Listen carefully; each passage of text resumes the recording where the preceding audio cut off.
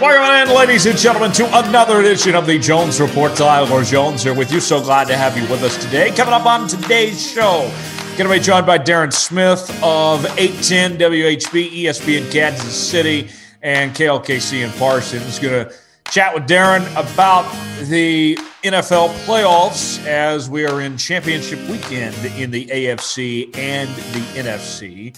And we'll also get his thoughts on the coaching carousel. What is going on with Eric Bieniemy? We'll get Darren's thoughts on that and more coming up later on in the show. Also, got our O'Connor Advisory Group Pigskin Pick'em. Brian O'Connor going to join us, and we'll debut a new segment with Coach Bo, which we will call Coach Bo's Football Fix. And then later on, we'll also have our tomfoolery story of the week as well. So a loaded show on this Thursday, and we appreciate you making us a part of your day here on the Jones Report. Thomas Bridges joins me right now as well. TB, what's happening, my friend? You know, just getting settled in. Just moved to Tulsa finally after what's been a few years of a would have been, could have been, should have been type situation. So I'm residing in South Tulsa, a hop, skip, and a jump away from River Spirit. However, I will not be patronizing that place as much as maybe one would think. I actually have been here for about a week, but I have not went there, and I probably won't go there until the summertime. Jones, when we went and stayed, it was a nice place. Granted, we got to stay there for free when we stayed there, so if I could stay there for free, I might, maybe patronize more often. So, Tom, speaking of casinos, this past weekend, I went to the Ameristar across the Nebraska-Iowa border, and where I live, my new apartment, I'm in downtown Omaha, which puts me right about 5 minutes from the state of Iowa, where sports gambling is legal. And so Sunday, I decided, all right, I'm going to go ahead and make my first ever legal sports bet. And the key term there is legal sports bet. And so I go over to Iowa, and PointsBet, they got this deal that you can, if you bet on the game, bet on the spread of any of the playoff games, if a former MVP quarterback, so that would be Mahomes, Rodgers, or Brady, if they throw a touchdown, then you get $125. But you have to bet 20 against the spread on one of the games. Well, being the Chiefs guy I am, I went ahead and I was a little overconfident. And the one game I missed this week in our pick'em, and we'll talk about picks later on, was the Chiefs. I picked them to cover, and they didn't cover. They won by 5, not 8. Thanks a lot, Harrison Butker. And so I lost $20, but I got 125. So I still netted out $105. So not a bad day on the sports betting, even though I did technically lose. So my first legal sports bet, Tom, was technically a loss. So I will never get past that, and I can never live that down until I die. So in that point, you can, you did it through Iowa, correct? Yes. So you had to show them your ID, and they ran it to make sure you never bet before. Is that correct?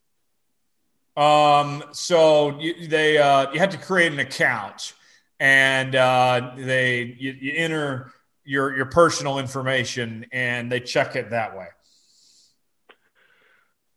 Gotcha. So what's stopping me from doing that from Oklahoma?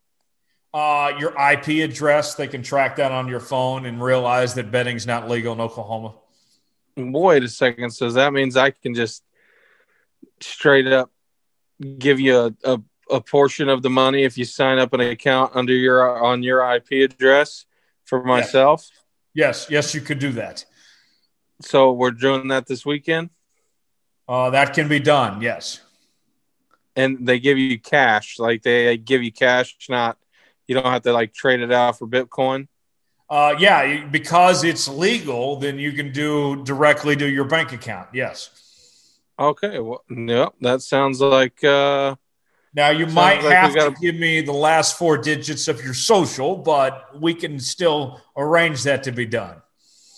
Well, that sounds like you're going to make some more money this weekend then. Oh, I'm all in. I would be glad to help you out, Tom. I'm just doing it as a friend, just looking out for you. So Exactly. right. That's all it is. We're just doing a favor for a friend. That's all. Exactly. We could do a lot more illegal things than that, but Right. It's legal. It's all in good fun. So we'll see. I mean, we buy jerseys from Amy Smith. I'm sure in some way that's illegal. Right. That's going to be the thing that takes us down is that we got those jerseys. We go to jail for some fake jerseys. Oh, they're reading my obit, and the reason why I died in prison was because I bought jerseys overseas from China. That would be the day if that would be the day. That's like one of those Facebook generators that says, "How did you die?" Fake jerseys from China. Oh, I got to say, before we get too much further in today's show, I did start my new job with Great Television with Local News Live, and our launch day was Inauguration Day. And that's kind of our soft launch. We went live on Facebook, and then we're going to release our apps and our full-time 24/7 network sometime in the next week or two. But I'm not going to, get political because there's other shows to do that. We don't need to talk politics around here. But just from an experience of covering this inauguration, Tom, a personal note, our guy, Garth Brooks, I know you love Garth, right, Tom? Oh, yeah. Yeah, Garth Brooks, Oklahoma legend, what a man, Oklahoma State's own. I got to say, just from a personal standpoint, Tom, you and I, anytime we see anybody from Oklahoma, that's always a cool deal for us. But what was really cool for me about seeing Garth Brooks, and I tweeted this out in the inauguration day, was that yesterday was the 1-year anniversary when my grandmother passed away. My grandmother, Pat Walker, she was a lovely woman, and she passed away a year ago yesterday. And Garth Brooks, he was a member of the church she attended in Owasso. It was a Free Will Baptist church. And Garth and Tricia, they raised their kids in Owasso. They went to Owasso public schools. Like his daughter was on the track team, and they were at church the soccer team. She was a goalie. That's how I met Garth, actually. Yeah, it was at a Bartlesville soccer game. So they were very active, tried to live as normal lives as possible. Well, they went to church every Sunday, and my grandmother, she was a greeter, and she always loved just greeting Garth. And Garth knew who she was, and Tricia, and just very down to earth, just humble people. So with it being a year since the passing, not only did I love seeing Garth up there, but Tom, for me, just a personal standpoint, it made me think of my grandma a year later. So that was cool for just all around. Just see Garth made me think of my grandma, and proud to see Garth up there. Yeah, it's always good, and that I didn't know I ever knew about that story about your grandma, but I didn't know that they went to the same church, so that's cool too. Yeah. And Garth was a big, I don't think they live in Owasso anymore. No, they moved back to Nashville. Right. Yeah. So huge house in Owasso, but that was cool. That's cool. And I knew that they were, big proponents of just kind of living just as normal people. And that's kind of how they were. That's like when Garth came to, Bartlesville for his daughter's soccer game. Against Bartlesville, they were always, he made an appearance a couple times, but I only went once. And I didn't even know that the daughter was the goalie, and ended up seeing him. I was like, oh, wait a second, that's Garth Brooks. So get this, as far as the of the kids playing sports and such. So his daughter, I mentioned, was a track and field runner, and this what makes me even love Garth even more. When Broken Arrow, when BA was hosting a track meet, and this is while I was in school. I wish I was there that day, but I wasn't. But his daughter had a track meet, and afterwards, do you want to take a guess where Garth took his daughter to go eat after the track meet, Tom? Some restaurant in Coweta. in Broken Arrow. I'm just kidding. I had to. He just threw me an alley oop there. Yeah, too easy, right? He took his daughter. They ate at Whataburger. They went inside. He was wearing jeans and some type of Craftsman jacket of some sorts. Wearing a ball cap, and they ate at Whataburger. Sat down, and you would not have known it was Garth Brooks unless you recognized him. Like I said, just try to be as normal as possible. So Garth Brooks, pro Whataburger. Can't say enough good things about Garth Brooks. That was just icing on the cake. Yeah, I believe it. I had a friend, and I'd still talk to her. She played soccer and was actually friends with Garth Brooks' daughter, and actually got to go to their house. And they had a bunch of land, and had a bonfire out there. Or Garth, had a few drinks and went out there to check on his daughter and their friends. And sure enough, Garth brings a guitar out there to the bonfire and plays a few songs for them around the, around the fire. I remember she told me that. I was like, no way. You had like a personal Garth concert just because, friends with the daughter. Like, that's incredible. Oh, that's so he seems like a genuine guy. I mean, right. Speaking of that, they tore down his house that he lived in Stillwater. Really? And everyone freaked out because they were like, how can you tear it down? And if you had been to, Stillwater and saw that house, it had a huge plaque on it that said Garth Brooks lived here, yada, yada, from whatever year to whatever year. But it wasn't, they didn't tear it down out of, I guess you would call it malice. They tore it down because I guess it was like unstable and was like going to fall in. So I'm like, okay, I get it. But still, yeah, there's a Jones, the bar that you last went to in Stillwater that we all had a good time in before you forgot your wallet in my car. That was the bar Willie's Saloon in Stillwater. That bar, that place that we sit in, that stage we played beer pong close to was where Garth Brooks got his start. Yes, it's also where the All-American Rejects got their start as well. Don't know if you knew that's that. a cool place. Definitely would say I checked it out. But Garth Brooks, and Oklahoma icon, and sold so many albums. I think more platinums than anybody in history. All those sellout shows. We got to get Garth on the show one of these days. That's on our list. I would cry. Yeah, that would be insane. Right. Oh, that'd be awesome. We get Garth on. But covering the inauguration, Tom, just from an anchor, from a journalist perspective. There's a rush, a thrill to it. It doesn't matter what side of the aisle you're on, just these big events. And when we flipped the switch and went on the air today, and I got to talk about inauguration betting odds, which is right up my alley. No one knows betting like I do.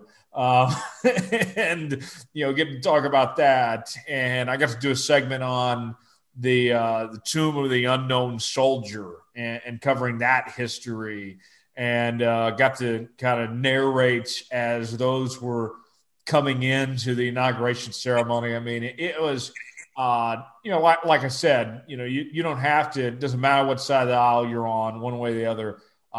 This was a day to celebrate America and our peaceful transition of power. It was great to see. We had over 400,000 viewers. Very pleased with the numbers that we put up. I mean, just to give a perspective, Tom, I got so excited when I'd call high school football games and we get 6,000 viewers. And now I'm like, oh, holy crap, we got 400,000 people watching us. So just surreal, just kind of soak it all in and enjoy the journey, as they say. Right. Yeah. I saw your snap with, name lit on the front, and that's always pretty awesome to see. So I know you're having fun. Yeah, I am. And, this journey that I'm on, we're all on together. I'm taping this show in my empty apartment. I just moved into in Omaha downtown. And so that's why you might hear an echo of some sorts. But I'm looking forward to kind of documenting things along the way as we go about this process and continue to do this show as we're in the 10th season now, which is crazy to think about. But here we are. So with that being said, enough about me, enough about the inauguration or anything. Let's go ahead and get started with this playoff weekend. The Kansas City Chiefs taking on the Buffalo Bills in the AFC title game. And good news for Chiefs fans, Patrick Mahomes was a full practice on Wednesday, as was Clyde Edwards-Helaire, as was Sammy Watkins. And we'll pick this game later on the show. You kind of know the drill by now that we do these picks. But, looking at this matchup, Tom, to me, this was all about one player, about Patrick Mahomes. Patrick Mahomes has to play this game for the Chiefs to have a chance. And I know that Chad Henne played out of his mind to come away with that win, to have that pass on fourth down, to make the plays that he did. But Chad Henne's not Patrick Mahomes. In fact, he's not even my favorite backup quarterback the Chiefs have. I like Matt Moore actually a little bit better than Chad Henne, in all honesty. And I know that goes against our principle of Chad Henne. But nonetheless, I digress. The Chiefs need Mahomes. It looks like he's going to give it a go. I don't know if he's going to be 100%. I doubt it. But we just heard from Drew Brees' wife a couple days ago, and she was talking about all the injuries that he actually had that we didn't know about. Nobody's 100% at this point. So just to have Patrick Mahomes out there will make a significant difference for the Chiefs. Clyde Edwards-Helaire, don't know how much he'll be involved, but you have the options, whether it's him, whether it's Le'Veon Bell, Darrell Williams. That's the main thing, is that you have different guys that you can turn to, especially when you were so successful running the football in the first matchup against Buffalo. The receiving game, Travis Kelce and Tyreek Hill have been phenomenal all season long. With what they've been doing production-wise, it's just been terrific. But now you get one more element added to the equation, and that's Sammy Watkins. And Sammy Watkins has been phenomenal for the Chiefs in the postseason. They call him Playoff Sammy. There's talk that Sammy Watkins, and Tom saw him play for the Rams, so he knows this firsthand. This guy gets injured a lot. I mean, there's no secret about it. But come playoff time, he flips a switch and has been great for the Chiefs. He has put himself in the conversation as one of the top 5 Chiefs receivers of all time because of what he's done in the postseason. So, again, much like Patrick, we don't know how close he is to 100%, but just to have him out there, adding to your arsenal of Hill, Kelce, Hardman, Robinson, Pringle, another guy there, and Sammy Watkins, that'll make a big difference. Now, as far as the matchup with the Bills goes, Stephon Diggs has been phenomenal all season long. I told you from the moment that it went down that it was a mistake of Minnesota moving on from Stephon Diggs. And the fact that, they basically had a choice, either extend Cousins or keep Diggs. And they made the wrong decision. They chose the quarterback over the receiver. And the Vikings paid a price for it, only winning, 6 games this year, and kept one of the most overpaid quarterbacks in the league in Cousins. But nonetheless, Diggs has been exactly what Josh Allen has needed, a deep threat, and, is going to cause problems for the Chiefs. They are going to give up plays to, Stephon Diggs, but will it be enough plays? You look at the Bills, their receiving core. Cole Beasley's been very good this year, surprised a lot of people. John Brown, who had a 1,000-yard season a year ago. Remember him from Pitt State? Well, he looked really good last week against the Ravens and surprised some folks. And Devin Singletary in the run game, they're going to cause problems for the Chiefs to deal with. And I would say that there's no way that we're going to see the Chiefs run the ball 40 times again. I would lean closer to this being a shootout of some sorts. And, Tom, when it's all said and done, if we're going mano a mano here, You put the game in Buffalo, you put the game in Kansas City, I don't care. Everything on paper points to that with Patrick Mahomes in the equation, the Chiefs are a better team. But here's the big but in all this is the Bills have played better than the Chiefs as of late. And so, if both teams play an A game, the Chiefs win. But based on this track record, Tom, of what we've seen from the Chiefs these, past couple months, we haven't seen that A game from the Chiefs in a while.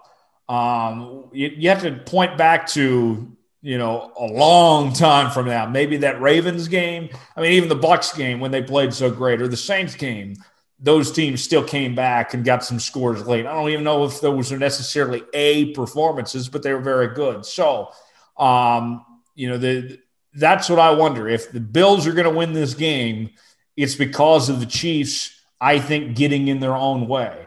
And I like the Chiefs come playoff time. I think they kick it in another gear, but I'm not ruling out that possibility because I don't know what Chiefs team we're going to see.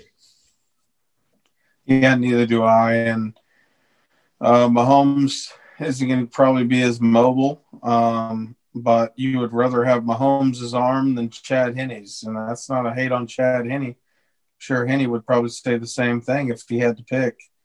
So I think that's going to be the difference. Can Mahomes stay upright? Line will have to play well. Head coach of the Bills even said that he, had been up all night this week thinking that, hey, how am I going to slow down that offense? So the Bills defense isn't bad, and they've been playing hot as late. Maybe that's one of those niceties that he says, well, how we're going to slow down the Chiefs offense. But the Chiefs can win this game and they can cover, but maybe I was a fool for taking the Chiefs to cover last week, but obviously the line at this point at 3 is pretty much do or die for the Chiefs. I think to win the game, you either have to push that line or you have to cover. It's essentially a pick 'em almost at that point. I know 3 points is 3 points, but in an AFC championship game, at that point, if you're the Chiefs, you got to think, okay, we got to cover. Right. Now, something also to think about, and it almost seems cliche to bring this up, but the experience factor to me is fascinating in that it was just 2 years ago, Tom, that the Chiefs were the new kids on the block that had this second-year quarterback in Patrick Mahomes that couldn't win home playoff games for a long time, this franchise had, and all of a sudden they're in the AFC Championship game. They were one overtime away from going to the Super Bowl. Now they're the hunted. They're the experienced team. They're the ones hosting the AFC title game for the third consecutive year. The first team since the Andy Reid Eagles teams to host 3 consecutive conference title games. First time that's happened in the AFC. And now the Bills come in. Young quarterback, young head coach, and Sean McDermott. And McDermott's done an incredible job this year with that team. Josh Allen's had an MVP caliber season. And the Bills, who went all this time without winning a playoff game, without making the playoffs. I mean, there was a joke I remember a couple years ago when Tom Martin came on the show, and he used to cover the Bills and worked in Kansas City. And he talked about their playoff streak of how long they'd been before they'd actually been to a playoff game, that it was old enough to buy cigarettes at one point. That streak was that a streak could vote. It was 18 years old since they had been to the playoffs.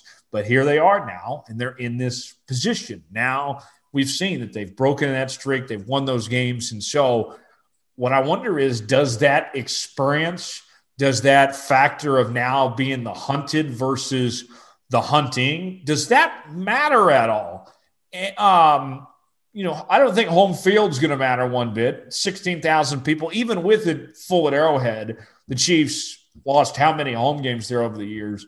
I wonder if the Chiefs being fresher, having that off week and the experience factor, if those things mean anything at all. And, maybe at the end of the day, maybe it means nothing. Maybe it means something. That I don't know, but it's certainly a factor that we'll find out one way or the other come Sunday. Yeah, it is. It's going to be interesting to see, how Mahomes is. I think Mahomes is going to give it his full effort. It'll be interesting to see how turf toe is. I don't know if he's going to be running around like he usually does. And the Bills are going to be a lot tougher. And it's no disrespect on the Browns, but, this Bills team is, I wouldn't call them experienced, but their level of play is higher than that of the Browns. And so the Bills have not lost since the Hail Murray game. I mean, yeah, that's impressive. And that's a game they should have won too. It was one bad play that didn't go their way.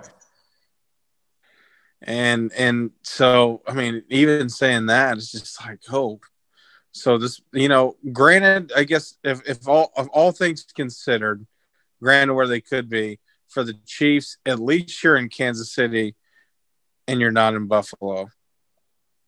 Yeah. You've already made that. Because no one circles the wagon like the Bills. Thank you, Chris Berman. Yes, no one does circle the wagon like the Buffalo Bills. I have liked this Bills team all season long and what they've done to get to this point. They've taken some tremendous steps of growth. That's for certain.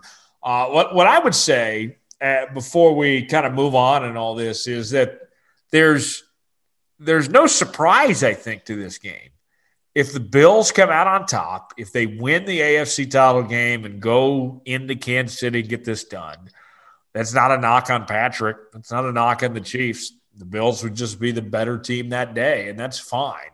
I know the Chiefs have had these ambitions of this run it back and you try to repeat as Super Bowl champions. And I'm not trying to already, surrender victory of some sorts as is. I'm not going in with this loser mindset, but just actuality, in respect of your opponent and everything here, there's nothing that says the Bills can't win this game. They very well might be the better team right now. That's certainly possible. I think that this Chiefs team cannot go in overconfident that, hey, you've lost one game in a calendar year, because the Bills, if anybody's going to beat this Chiefs team, the Bills might have the best shot of anybody left during this postseason right now, Tom.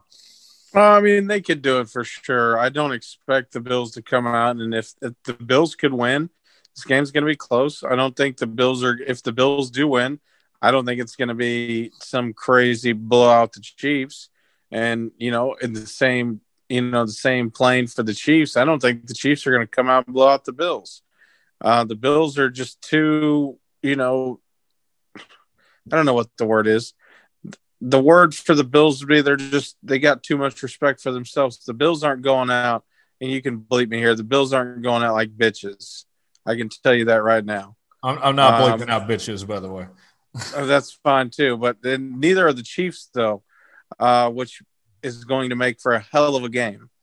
Yeah. And I wouldn't say the Browns went out like that either. The Browns did put up a fight, had got down early, and kind of the same way the Steelers got down early to try to make a comeback, and just couldn't pull it off. The same thing happened to the Browns that they did to the Steelers. But this is a whole new ball game for both teams, the Bills and the Chiefs. Yeah. The Bills would rather be in Buffalo, but just because they're in KC doesn't mean they can't do it. I mean, this is close. I would say 55 Chiefs, 45 Bills. This is as close to as a toss-up that you're going to get. Yeah. Yeah. I think you're absolutely right about that, but should be a good game. And I got to say, just one more last note on this game, Tom. As excited as I am to see the Chiefs have the chance to run it back and repeat and do all that, I've never been to Buffalo, New York, not once in my life. I have no connections to that franchise, but I've always liked the Bills. The way they do things in Buffalo, through all the hard times they went through, losing those 4 Super Bowls, the Scott Norwood kick that, he missed and such. I've always had just kind of a soft spot for the Bills. So I can't be more than happy for these guys. If they win on Sunday, so be it. I'm happy for the Bills to see them win the AFC East with finally Tom Brady out of there and everything. I think that's an incredible story for them to be in that spot. I hope the Chiefs win, don't get me wrong, but I'm certainly happy for Buffalo to be in this position, Tom. Yeah, can you imagine if it's Buffalo, if it's Bills versus Bucks Super Bowl, how much that Bills fan base is going to want that win? Oh, right. Oh, my gosh. That's the team. I'll be circling the wagon that day. Right. That's the team the Bills want. No question. Yeah, I think that. Yeah, I would want the Packers. That too. But yeah, so that's the AFC title game. Certainly going to be a fun one come Sunday between the Bills and the Chiefs. Let's talk the NFC Championship game now. The Packers taking on the Tampa Bay Buccaneers, two of the hottest teams in football. The Bucs really turned the corner in that last quarter of the season off the bye week. We saw Bruce Arians and Tom Brady really work things out. Remember, in particular, that Rams game, I said after that one, why on earth is Bruce Arians continuing to force Tom Brady to throw the football down the field? He's never had a great arm, even in the prime of his career. Why are you continuing to make him do that? And, he was turning the ball over too much. And then they adjusted things, went to more of a short passing game. Tom Brady was more efficient, and he cut back on the turnovers. You look at this past week against the Packers there, the stat line, who was the leading receiver? It was Leonard Fournette. Leonard Fournette couldn't even catch the football 5 weeks ago, and all of a sudden he's leading the Bucs in receiving. That's the Tom Brady way. Took Arians a while, took the team to adjust, and I told you that was going to happen, that this Bucs team was going to be good, but it was going to take time. Now they've gotten better over time. Meanwhile, the Green Bay Packers have been a machine all season. This team has been incredible.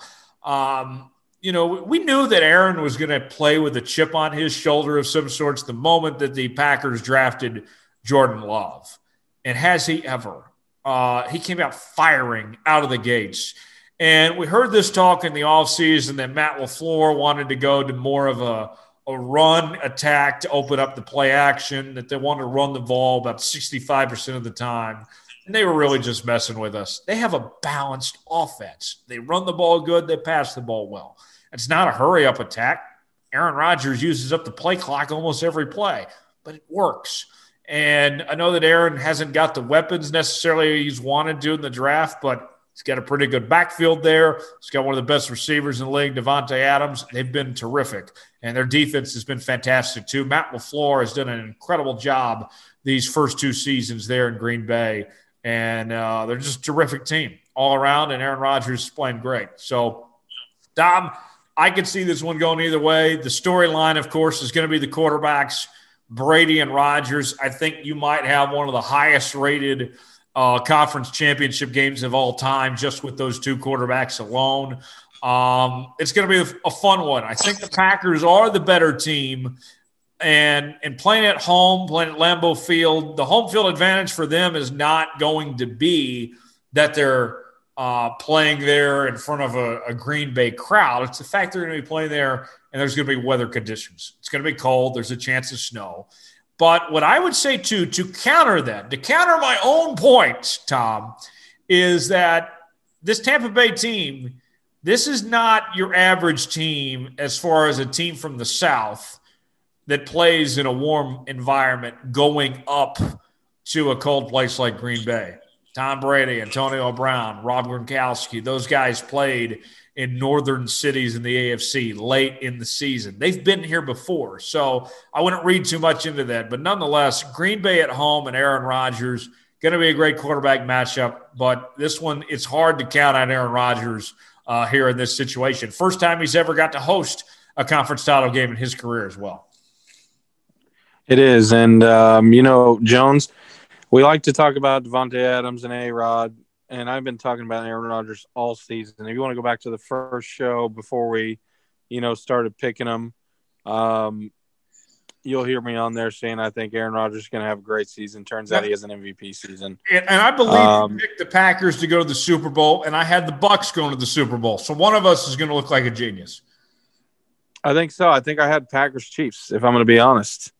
And I had Packers, and I had Bucs Chiefs. So yeah, I mean we've covered our bases unless the Bills just screw us over.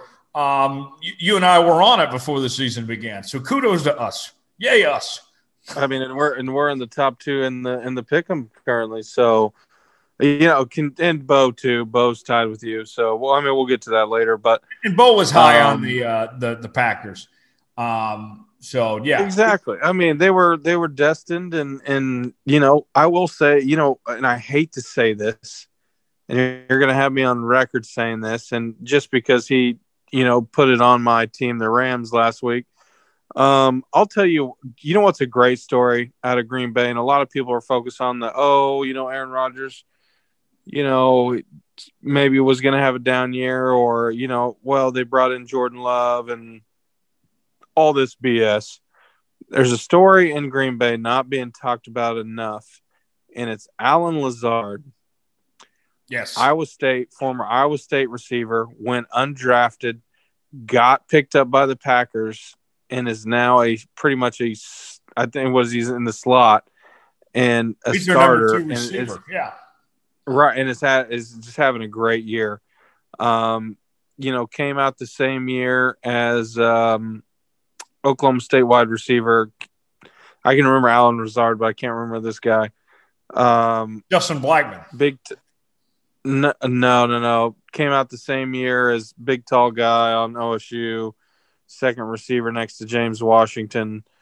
Now I feel like a blasphemous OSU fan. But he ended up going to the Raiders, undrafted as well, as not been as good. But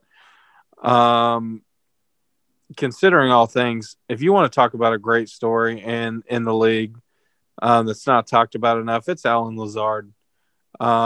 He's been incredible. Long, lean, mean machine. He's been killing it, honestly. And so I can't say enough about him. He's been a reason why Aaron Rodgers has had a great year, along with Devontae Adams, because of Devontae Adams is usually centered on, and Lazard has stepped up and been great. But the Packers, by the way, were you talking about Marcel Aitman? Marcel Aitman, yes, thank you. Marcel Aitman, Lazard both went undrafted.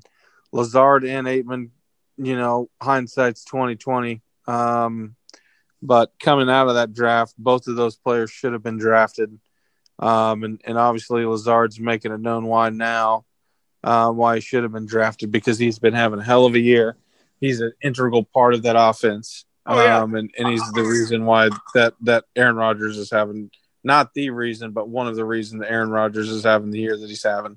Yeah, I mean, Tom, he knows my dad, and my dad's a big NFL draft guy. And, we were thinking, at the time, like, Lazard, he's probably, a second, third-round talent maybe, and then he goes undrafted. Like, what? This doesn't make sense. And to see what he's done to be a part of that offense, to give Rodgers another weapon, I mean, it's an incredible story, and he's huge for them, what he's able to bring to the table there. And, looking at this, Tom, this matchup here, I think that Tom Brady has more weapons to work with, but I'll take Rodgers over Brady any day right now. I mean, it's the two kind of balance themselves out. I think this game comes down to defense personally, and we saw the Bucs come up with a ton of turnovers last week against New Orleans. The Green Bay defense has been great all season long here. I mean, this is that's what I'm looking at, Tom, is those defenses here. I think the offenses are pretty close. The defense, I think, is what decides this game personally. Yeah, and the first game between these, the Packers got essentially obliterated in a game that I did not think they were going to get obliterated in. I think the Packers probably took that a little personally, and I can't see either team blowing out either team. And we'll get to the picks later, but man, I've said it all year. Aaron Rodgers gets his first NFC Championship game in Lambeau, and and Tom's had many of AFC Championships in Gillette. I mean, I think between the two, they're both going to have great games, but at the same time, man, who's wanting this game? Who's really wanting this game more? I mean, that's kind of rhetorical, but You think that means something? You don't think they both want it? No, I think Tom wants it, but I think Aaron Rodgers wants it more. What coach do you trust more? Do you like LaFleur or Bruce Arians more? I lean towards LaFleur because I've seen Bruce Arians kind of get his own team's way at times this year. Yeah, he's a downfield guy. We'll test the downfieldness even when it's not there. Maybe the Packers can lure him into doing that, of going deep. You have two great wide receivers here. You got Evans and you got Devontae Adams. I mean, two big targets. If last week we had Jalen Ramsey versus Devontae Adams, this week on two opposite sides of the ball we have Adams and Evans, and that may make all the difference. And as far as the running game goes, Aaron Jones had a great game for the Packers last week. We'll see if he can do it again, but it's really, I think, Jones, this game comes down to individual performances. And you mentioned the defense, that's going to happen too, but I think who can make the bigger plays, I think this game comes down to who wants it more. I mean, who's going to be the big playmakers? I'm going to say right now, Alan Lazard is going to be one of the reasons why the Packers could come away. And the reason that the Bucs could come away, Tom Brady, Gronk, maybe Gronk finally shows up. But they're used to the cold weather. So it's, that limits that advantage that the Packers usually have over the rest of the NFL. Right. One guy I'm looking at, Antonio Brown, he made his debut with the Chiefs with the Bucs back on November 8th. And, he had a great game against the Falcons, two great games against the Falcons. Other than that, he's been kind of just another guy for this team. He hasn't had any problems in the locker room that we know of. Keywords that we know of. It looks like he's good to go. That he had an MRI on his knee that showed no serious injuries. That he looks good to go and such. I wonder with Evans and Godwin and Gronk and such, can you get that Antonio Brown that we saw just 2 years ago, 3 years ago, whatever? Tom, is that as those days of Antonio Brown come and gone? I wonder if you can get that out of him in this type of game. Yeah, you may be able to. He's had his brief showings of the old Antonio Brown. If he can pop off, then who's to say that he can't be the X factor for this game? I mean, he's shown flashes. I think it's still there, maybe not fully, but at that point, Russell Westbrook mindset, why not? Right. Why not? Yeah. So with that, there you have it. That's our breakdown of the NFC Championship game. We'll talk about these games more later on in our picks segment. And also we'll have more NFL conversation with our football fix when Coach Bo joins us coming up later on in the show. But right now, let's talk more Chiefs. Darren Smith set to join us here on the Jones Report. Stay with us. Joining us now here on the Jones Report this week from Sports Radio 810 WHB, also ESPN Kansas City and KLKC in Parsons. It is my guy, Darren Smith, who's back on the Jones Report once again. Darren, I know it's been a minute, man, but great to catch up with you as always. What's going on? Look, all is well. I'm a little jealous. I mean, you done moved up, moved out. You moved up to the deluxe apartments in the sky up in Omaha, Nebraska. So congratulations to you, man. I'm happy for you. Hey, I appreciate it, man. I'm coming at you from my apartment right now to these empty walls, actually. We're still in the moving process as we speak, but everything is good, and I'm glad you're doing well. And now we just got to get you up here across that Omaha border over to Iowa. We get some sports betting done, man.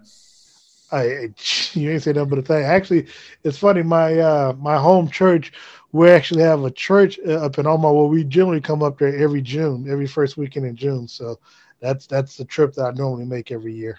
Okay, all right. Well, I better hear from you then when you get up here, man. We'll certainly make something happen. But Darren, the AFC Championship as well as the NFC Championship coming up this weekend. Let's start out with the elephant in the room, Patrick Mahomes. What's the latest on his status for Sunday as far as that goes? He returned to practice today. He took all the snaps, according to Andy Reid. He took all the snaps, limited practice. But, look, man, I'm not going to try to sugarcoat your audience or anyone else. Patrick Mahomes is starting Sunday. He's going to be under center. Anybody who thinks or believes anything different is fooling themselves. Yeah. So with that being said, we know that he had kind of like a turf toe issue. He was evaluated for concussion. His neck was checked out. I mean, there's no way we're going to see Patrick at 100% right. I mean, they're going to throw him out there, but I mean, I would be shocked if we see him at full strength, right?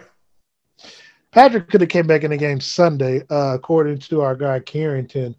Patrick, I think it was one question that he didn't pass. That was what kept him out of coming back in Sunday's game. Again, the toe could be an issue, but if Andy Reid is having him practice and he's taking all the snaps, granted, they're not doing any hitting this week. It's glorified walkthrough practices, but Patrick will be okay. I mean, nobody is really 100% at this time of the year anyway. So to even think that Patrick will be 90, 95%, but nobody is truly 100% going into week 18, week 19 of the NFL season. Right.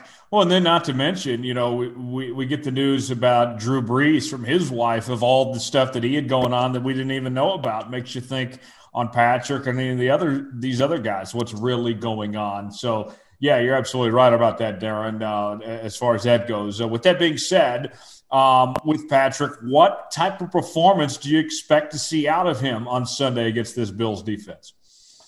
Honestly, I'm old school. If you sit up and you play, I expect you to do what you expect Patrick Mahomes to do. So I expect Patrick to come out Sunday to throw for 4 touchdowns at a minimum, because the importance. The players, as you know, Tyler, all year have their motto has been run it back. You don't get this close to where you're hosting the AFC Championship game for the third year in a row, this close to having a chance to run it back and repeat, just to lay down and blow against the Buffalo Bills or even the Cleveland Browns from last week's game. So I expect nothing less than an A+ performance from Patrick Mahomes and the Kansas City Chiefs. The last time these two teams met back in October, the Chiefs ran the ball for 40 times and over 250 yards. It was the most carries and the most rushing yards that we'd ever seen by a Chiefs team in the Andy Reid era. Darren, I would be shocked if we saw anything similar to that. What say you as far as this matchup goes against Buffalo of what kind of game plan we see out of Andy and company? I'll be honest. If they went in with the same game plan, it wouldn't surprise me, because at the end of the day, you're trying to get to Tampa Bay by any means necessary. So if it means that and look, and Patrick said it even to that game that they won 26-17, that if they have to run the ball to win the ball game, he's fine with it. And because he has that option at the line of scrimmage, with the RPOs, either run or pass the ball. I mean, the call is really in his hands. And so I think for me personally, this game, I can see a scenario because Clyde Edwards-Helaire came back to practice today as well. Now, whether or not he starts, again, we won't know the kickoff on how the lineup is going to look. But if Clyde is in the starting lineup, followed by Williams and Bell, I can see a scenario where, to protect Patrick, if that running game is successful, you just stick with it. You stick with it. You keep Josh Allen on the sideline. But, you can run the ball up and down the field and then get down within the red zone and Patrick Mahomes throws a touchdown. Which is what he did in Buffalo. He only had like 200 yards passing, but he had 2 touchdowns. So, so I can see a scenario where the Chiefs try to duplicate what they did in Buffalo, if that's what it takes to get to Tampa Bay, because you can always open it back up, after 2 weeks, and the weather is 80 degrees in Tampa Bay. You can open up the offense back, but you just want to get to that game, and you want to get to it by any means necessary. Sure. Darren Smith of ESPN Kansas City, Sports at 0810, KLKC Parsons joining us here on the Jones Report this week. You brought up Darrell Williams, and he got the load of the carries last week, more so than Le'Veon Bell has. We've seen his numbers kind of increase here the last couple of weeks. Do you think he's going to be the main bell cow come Sunday, or do you think we'll see more Clyde or Le'Veon? What's the run game you think it'll look like? It honestly depends on the health of Clyde. If he's able to go full bore and practice the rest of this week, then I do expect to see a heavy dose of Clyde. Look, I think he got injured in the New Orleans Saints game, so he's had a chance to rest and rest his body and stuff like that. And because of where the team was in the seed wise, it wasn't an issue for the team to kind of rush him back out there. So I think if we do see Clyde, I think we see Clyde at 100%. And then I think you see more Darrell Williams. I think Williams had 12 to 15 carries last week for like 75, 78 yards. So, he played well where he averaged 5 yards a carry. So I could definitely see a scenario where, you have the two-headed monster between Clyde and even Darrell. And look, I don't really know what the situation is with Le'Veon Bell, but if he's able to go, then like I said, you got a 3-headed monster. Plus, of course, Sammy Watkins returned to practice today as well. So that is actually more vital, more important for Kansas City's offense. If you got Sammy Watkins out there, anywhere near 100%, then the Chiefs' offense with Patrick coming back and obviously Tyreek and Travis. It really shouldn't be much of a contest when you look at what Buffalo has. They have Diggs, they have Cole Beasley, and you got Josh Allen. Look, I like Devin Singletary, but outside of those 3 players, nothing offensively scares me about the Buffalo Bills. Now, I'm not saying that to be overconfident, but it is what it is. The team just didn't have the weapons to go up and down the field. Well, nobody has the weapons to go up and down the field with Kansas City. So with Kansas City having all of their offensive weaponry back coming in Sunday's game, again, I like Kansas City's chances to where they should win this game handily.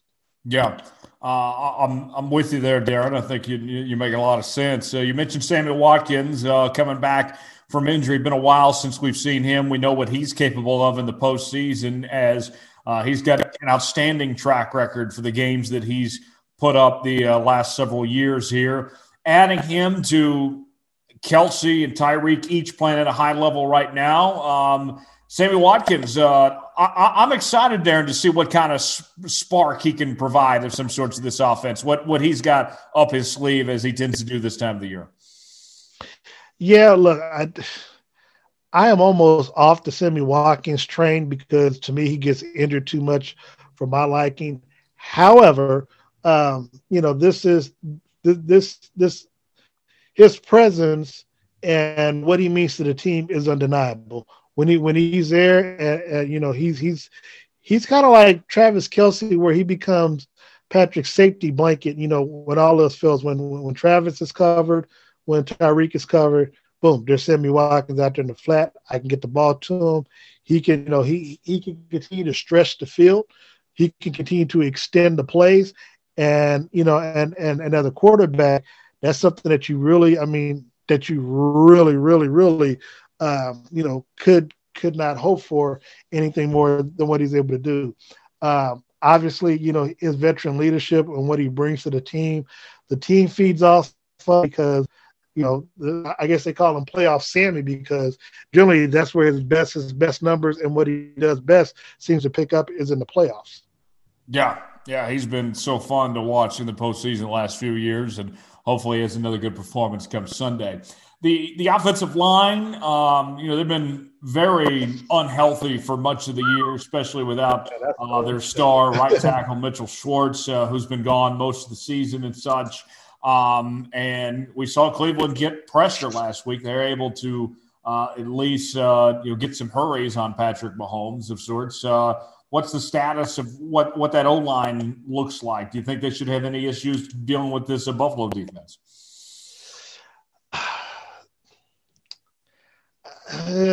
That's a real good question because I don't know which Chiefs offensive line is going to show up. I mean, because Patrick was pressured a couple of times. Granted, I would say it was more the play calling that got Patrick hurt than the offensive line, but Patrick has been running for his life a little bit too much for my liking. I don't know the extent to Buffalo's pressure on the offensive line. And so obviously, because to me, the Chiefs won the line of scrimmage against Buffalo when they played them the first time back in October. To that extent, if the Chiefs can obviously keep Patrick upright and keep the pressure to a minimum, with Patrick, but look, it's also going to be incumbent on Patrick to get the ball out of his hands. If he decides if he's going to RPO it and give the ball off, okay, cool. If he's going to pass it, he needs to be decisive in the decision making where he gets the ball. And so the pressure, even if they do bring it, won't matter as much because he'll get the ball out and get the ball out to the right receiver or to the right running back, saying to make the correct proper play. Yeah.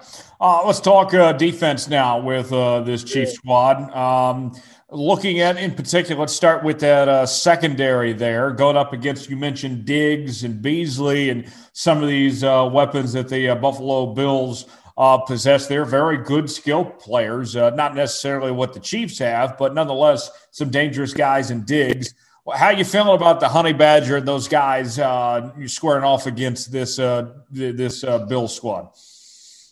I'll be honest. I like the Chiefs defensively in that backfield against the receivers. I just think I think the way that Spags designs the defense, one because he's running a nickel defense with the defensive backs where he's got obviously the Jarius Sneed and Breeland and Juan Thornhill, of course, Daniel Sorensen. L'Jarius Sneed, if I didn't mention his name also, and then Tyrann Mathieu. I mean, there's a lot of talent out there to where I'm not as concerned.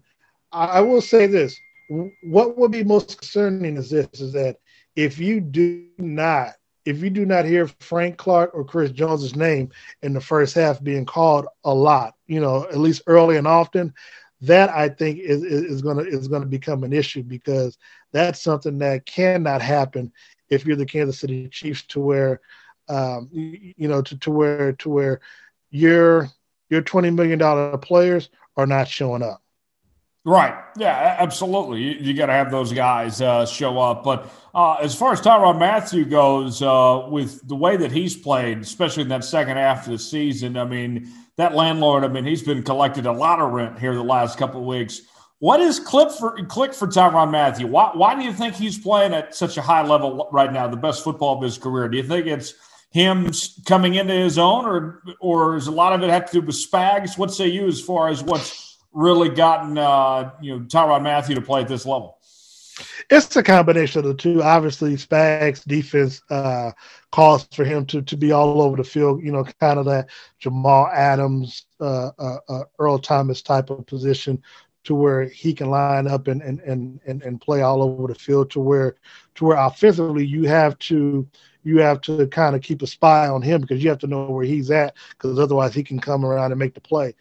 But also, he and some of the other players, they know what time it is, Tyler. I mean, here it is. You're talking about trying to run it back. I mean, one, you've got the best record in the league. You know you're going to get your opponent's best, but to be the best, and you're talking about trying to build a legacy and build a dynasty and stuff like that, I mean, to whom much is given, much is required, and he realizes that, the only way. I mean, what's it going to mean for you to have the best record only to lose an AFC Championship game and not, one on your home field to where the Chiefs would end up being 1-2. So basically, if Arrowhead Stadium is to be this big home field advantage and the Chiefs go 1-2, what's that mean?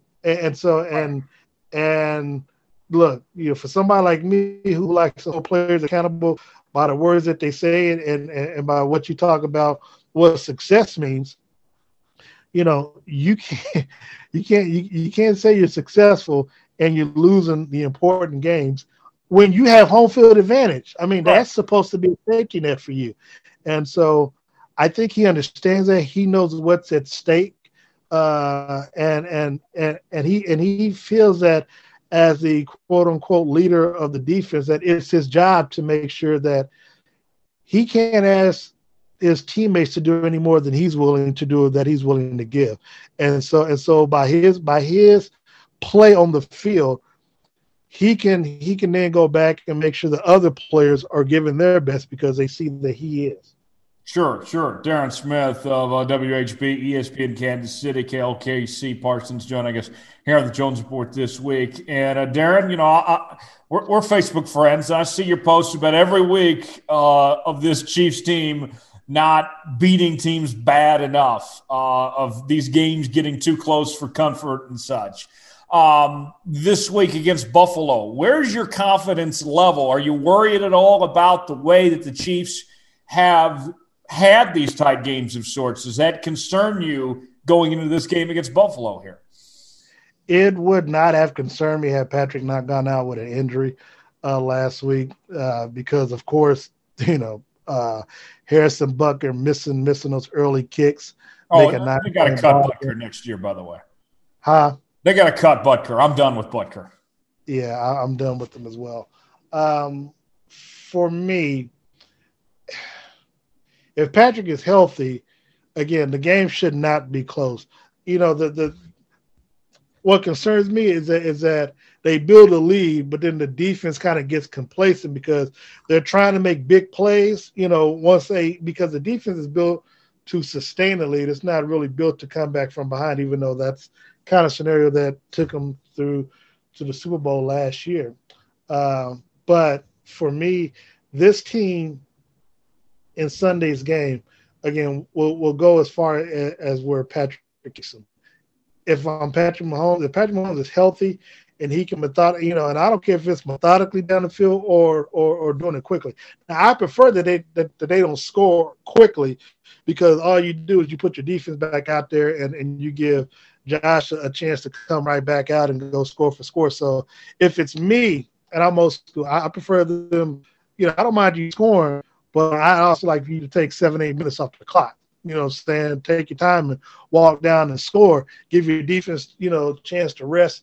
And then when they come back out, they're fresh and perhaps they can get a 3-and-out on them. And then you come back and methodically march down the field once again and score. And now you have two scores. And then what do they have to do? They have to now kind of do a hurry up type offense because in their mind, they know they can't mentally afford to fall behind 3 scores.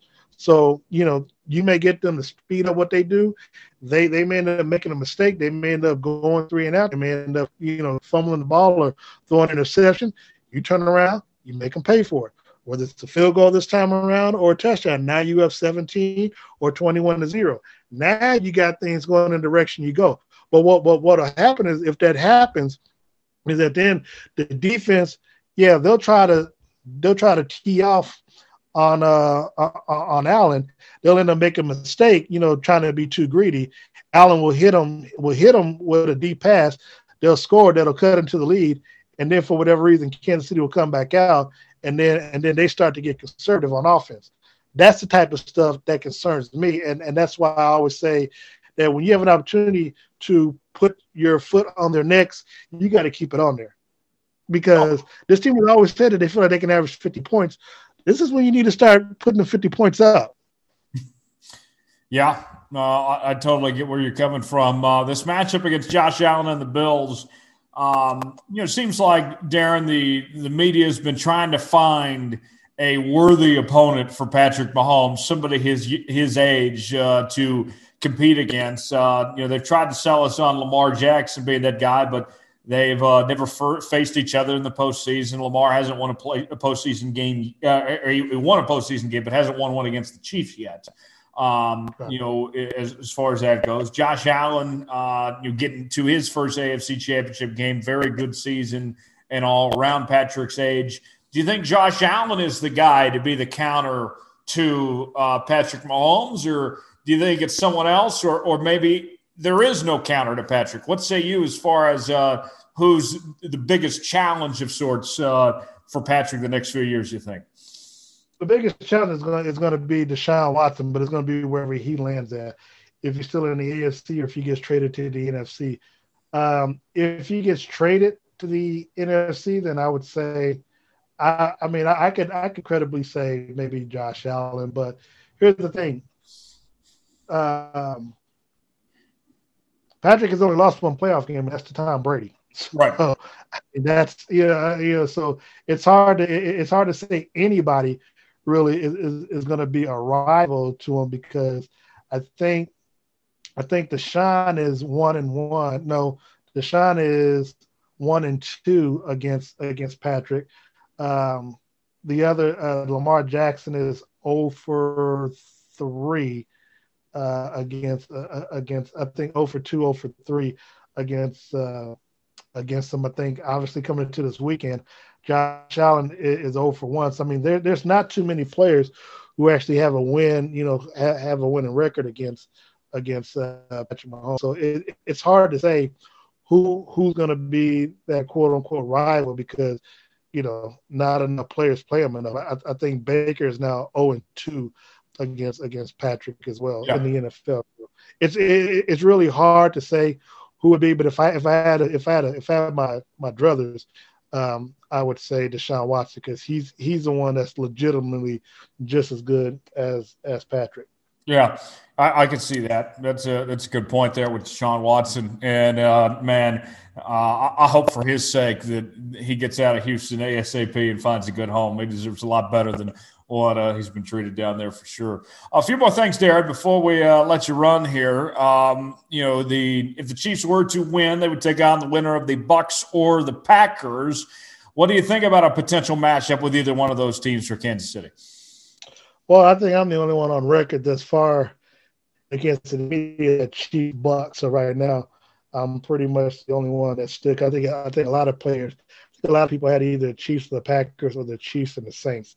So the fact that I was the only one that really believed in Tom Brady, says a lot about my football IQ. Hey, I picked the Bucs and Chiefs to go to the Super Bowl preseason. Okay, well, I picked it last year. I think I've already proven it. Once they signed Tom Brady, I think since we are Facebook friends, I picked him way back in April. So, and that's what I did too. About the same time, we did around the same time. So you and I are on the same page here. Okay. Well, that being the case, and I appreciate you. We're on. You and I are on an island here, Darren, and then everyone else is just trying to catch up to us. We are. I look for me in an NFC game. I think the Tampa Bay, seriously, I think they need to have a repeat defensively of what they did last week against the New Orleans Saints. I'm not expecting Aaron Rodgers to throw 3 interceptions. I don't think that happens. But if they can put pressure on Rodgers like they did in Tampa when they beat him 38-10. Granted, obviously the elements are going to be much different being at it in Lambeau. I truly think that Tom Brady, for Tampa Bay to win that game, Tom Brady's going to have to beat him mentally. He's going to have to do exactly what they did against New Orleans last week. Because look, the defense did their job. The defense was outstanding, but early on in the game, that offense couldn't get things moving. But the flip side is Brady did not put the offense in any situation to where they could really turn the ball over, and give away good field position. For me, if they do the same thing because of the inclement weather up there, again, I think they have more weapons offensively than what Aaron Rodgers has, and Brady just has to utilize it well enough to just to make the right moves and to not make any turnovers or any type of mistakes. Because to be honest, I think defensively the Bucs should be okay because cold weather, stuff like that. I mean, even though we're talking about a team that's based in Florida, if you're a defensive player, you want to play in that kind of weather, because what you want to do is you want to set the momentum early on in the game. So if Devontae Adams or Lazard or anyone comes across the middle, you want to light their ass up, and you want them to think twice about coming across the middle when Aaron Rodgers sends for them, because what they'll do, they'll look, they'll either grow alligator arms or they'll, or they just won't make the catch because they'll be too busy trying to figure out where the footsteps are coming from. So look, defensively, I like them, but I mean, hey man, it's going to be a real good game. I mean, I can see a scenario where the elements works in Green Bay's favor, and Aaron Rodgers could have a field day. But I put like this: if Tom Brady has a chance to score first and gets up 7-0, I like their chances in. Yeah, that wouldn't be something if that works out that way. We'll see. Darren, I got to ask you about Eric Bieniemy. This guy should have been the very first coach hired. What the hell is going on? Do you think he's going to land one of these last two jobs, or is he going to be back in Kansas City next year? I think he'll be back in Kansas City next year. The problem is that even though there's a lot of problems, even though I think he had his interview with the Texans, he would have to have a conversation with Deshaun Watson that said, they had to have a private conversation themselves to where if Bieniemy is offered the job, then Deshaun stays, because there's no way if I'm Eric Bieniemy, I'm taking that job and Deshaun Watson is not there. Right, without draft capital and salary cap and all that stuff. Yeah, because then you're kind of doomed to fail. And the thing is, Deshaun pretty much he's pretty much mentally out of Houston, and so had they interviewed Eric Bieniemy beforehand, which for whatever reason why they did not interview him during the bye week is just criminal. What I'm saying, and to where Deshaun Watson has to kind of go public with his feelings and stuff like that, and now the organization's trying to do an about face with doing the interview with Eric Bieniemy. But again, it's so far gone now with the situation with Deshaun. It's like, if you're Eric Bieniemy, you don't even want to be seen as turning the job down if it's offered to you, because now it's like if you turn the position down, then that could hurt you, in the future, because here it is, we complained the last 2-3 years about you not getting a job, and now you turn the job down. So, I mean, he's almost damned if you do, damned if he doesn't. But the league itself, they're going to face a real crisis right now with with these openings, and you don't have any black coaches being hired. Now, Robert Saleh is a Muslim and Lebanese, but he's not considered black, and so I mean, that's a league of 32 teams, and you only got 2 black coaches, Mike Tomlin and Brian Flores. Not a real good look. And then these coaches that you're hiring, man, I got nothing for you, man. That's because, I mean, I know it's the Tyler Jones report, but I don't want to say what I really feel. Hey, sound off, man. I'll give you the floor right now. Tell me what this is a podcast. You can say whatever the hell you want, man. I mean, it's white privilege at its finest. I mean, granted, you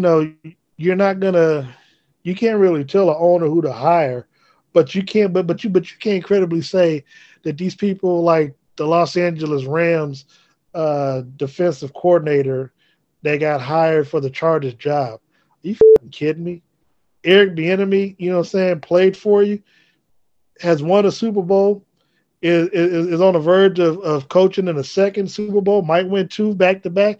You're gonna try to tell me that this guy that you brought in from the Rams is more qualified than him? Seriously? So I mean, and then not only that, here's the worst part about it. You have 4 coordinators in this weekend's games. Leslie Frazier for the Bills, Eric Bieniemy for the Chiefs, Byron Leftwich, and Todd Bowles. You mean to tell me that all these coaches that you hired are more qualified than those 4? Mm-hmm. That's a problem. It is. And the thing that makes me even more frustrated, Darren, is beyond all that of what you just mentioned, all those being great points, is none of this seems like it's going to get solved, that there's going to be any change in the future. I mean, they even put this incentive adding rewards of sorts to the Rooney Rule this year, and that hasn't made any impact at all whatsoever. I mean, we're seeing that that there's just no sign of progress, no sign of change, and that infuriates me, man. Yeah, I mean, and look, even if Eric Bieniemy, were to leave, and let's just say for the sake of this discussion, he goes down and takes a Houston job. My thing would be right after that. I want to know who the hell the Chiefs are interviewing to promote this, because back here in Kansas City, everybody's trying to pump this guy Mike Kafka, the quarterbacks coach, as though he's some new hot commodity or something. I'm like, he don't even call no damn plays. He's just a quarterbacks coach. But you all are trying to, but the media, they're trying to fall into this whole thing about him being some new boy wonder. So I can see a scenario where the Chiefs try to put him in, but then I have to be the one to fall on the sword, because I have to ask the Chiefs, who were the, what minority did you interview for that position? And I'm not just going to get with, well, we interview someone. No, because their names need to be in the pipeline. Saying so if they did interview, then then their name needs to be out there so other teams can know who they are. Well, and it's not just a coach's issue either. We're not seeing black GMs. I mean, how's a guy like Louis Riddick not have a GM job by now? Well, see, and that's the thing. And that's the thing about situation in Houston, because they hired a firm. They hired a firm to do the search, and the 2 people that they came down to as finalists were both minorities, Louis Riddick and someone else. I mean, they were two black guys, and Deshaun Watson wanted, his choice to be GM was Louis Riddick. His choice to be his new head coach was Eric Bieniemy. The owner just went in a totally different direction. Hired somebody out of New England, 6 years, $35 million. So let's just say, for sake of argument, you could have got Louis Riddick. They would have underpaid him. You know what I'm saying? I mean, so that's compared to what they paying this cat out of New England. So and mind you, now the last person you just brought in from New England was your head coach who you promoted to GM. Like, why are you steady getting everybody from New England? Right. Yeah. And we've seen, other than Brian Flores, of all people, who we mentioned earlier, these New England assistants don't tend to have success when it comes to being other head coaches or getting GM jobs of sorts. So, yeah, I'm with you 100%. But Flores only got the position because why? You had a GM that looks just like him. Mm-hmm. That took a chance on him. Yeah. Darren, we got a little bit of time left, so I just got to ask you very briefly. I know we've talked football and Chiefs this whole time, but just real quick, what is going on with KU right now, man? I mean, this team is a hot mess right now. What's going on with that squad in Lawrence there? Man, I couldn't tell you, man. They've been denying my credentials to cover me ever since they brought fans back out there. So I couldn't tell you. This is I mean, to be honest, they just trying to thoroughbreds, man. I mean, they don't have the horses. They're just, they're just not as good as the teams that they've had the last few years that, we've been out covering them. I think COVID obviously has a lot to do with it, because of practice and what you're able to do coaching wise. But when you see them out on the court, I mean, they're just not as good as some of the players. I mean, look, I literally was watching the Baylor game. Was great to sit down and watch the Baylor game, and I was thinking to myself, like, when did Baylor turn around and become better than KU? I mean, and seriously, because Baylor was doing what Kansas does to people. I mean, exactly. That made no sense. Oh, so that crossed my mind. Before the game even tipped off, I was like, damn, when did Baylor get to just be that good? To where it's like Gonzaga, Baylor, like what? Like KU was the undefeated national champion last year. That didn't happen, because of COVID. So I'm like, well, where did it go wrong for them? Yeah. That's a great question. Darren, we're out of time. Before we let you go, tell people where they can follow you and find you. And we all know the ship is going to make its way to Tampa. Whether the Chiefs are there or not, you'll be there.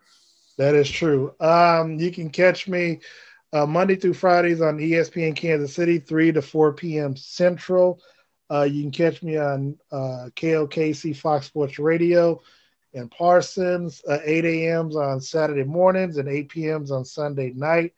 I'll be doing a 3-hour Chiefs Red Zone special Saturday night, this Saturday night from 8 to 11 p.m. on Sports Radio HN WHB. And, of course, you can find me across the social media platforms at Darren Smith WHB. Awesome stuff. Darren, always appreciate talking to you, man. You always bring the heat. I love it, man. We'll talk again soon. Thanks for joining us. It's a pleasure, my friend. Take care.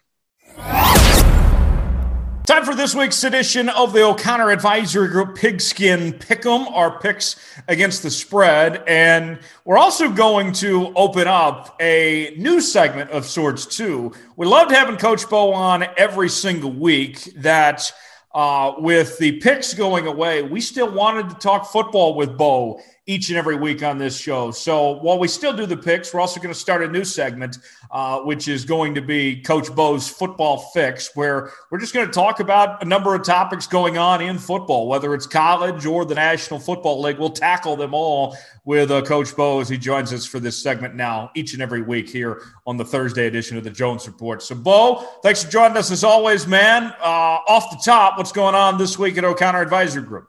Hey, Jonesy, thanks you for having me on this week. I really appreciate it. I always enjoy this. It's first of the year still. It's January. It's one of the busiest months of the year for us, but we still have time to meet with people. We still want to chat with you. We are just launched. We just did week 3 of our financial goals website, on our website or on our Facebook page, our financial goals calls. We're doing those Tuesday evenings, 6:30. You can catch the link, the Zoom link on our Facebook page, O'Connor Advisory Group on Facebook. And I'm actually going to go back this next couple days and do calls 1, 2, and 3 again. We're going to pick a day, most likely Thursday, and do a lunchtime version starting probably next week. So we're going to go back to week 1. And so people who missed the first couple, we're going to go back and do that again. I've got a lot of great feedback. It's not salesy material. It's just good, kind of best practices for getting your money right in 2021. As always, we want to be a part of that and help you. And that's a great way to learn something. Those calls are about 15 minutes. And I open it up for questions at the end. And we've got some great feedback these first few weeks. And I just think it's a really great opportunity to get to young or old, whoever you are, if you've got questions or just want somebody to be your counselor, if you will, financially. I'm willing to do it. It doesn't cost anything. Give us a shout. Absolutely. Check out Bo at O'ConnorAdvisoryGroup.com. That's OAGKS.com. Also by phone at 785-856-0720. That's 856-0720 to schedule an appointment today. Also by email, brian.o'connor@lpl.com. That's brian.o'connor@lpl.com. Bo, let's go over these games here. Only 2 games to pick this week, as we mentioned, with the conference championship games. And here's how they stack up. The Bills and Chiefs AFC championship game in Kansas City. Chiefs are a 3-point favorite. The NFC championship game, the Bucs versus the Packers in Green Bay. The Packers are a 3.5-point favorite. Thomas Bridges, who's here with me, he leads the standings 2 games above Bo and I at 97, 76, and 6. Bo is at 97, 78, and 6. I'm also at that same record. And then way back is our guy, TJ Reeves.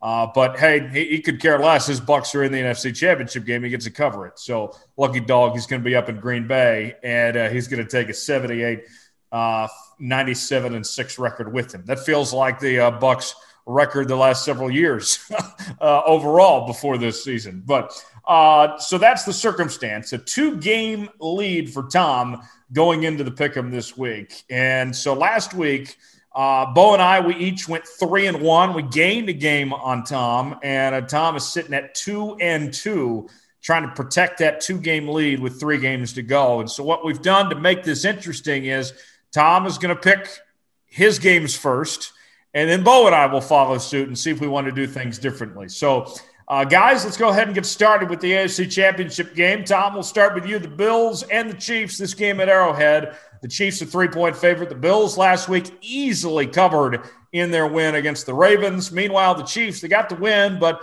with Patrick Mahomes going down, the missed field goal, an extra point by Butker, they did not cover last week.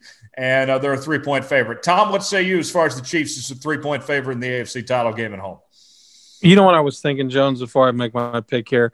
I think if TJ comes on next year, I think when we get to the playoffs, he gets to go to all these cool places. If the Bucks are in it again, I think the leader should really I think he should give me his cred, and I'll go to Lambeau this week and call the game. Right. Since I'm, so far ahead and all. That being said, is Mahomes going to play this week or no? It looks like that he is going to play. That's what I don't see them holding him out. Right. Now, I think I highly doubt he's going to be 100%, but it does look like he will play. It appears to be he's recovering from the concussion, has a bit of a neck problem, and then the turf toe he's not over either. You know what? Give me the Chiefs. 3 points isn't a whole lot.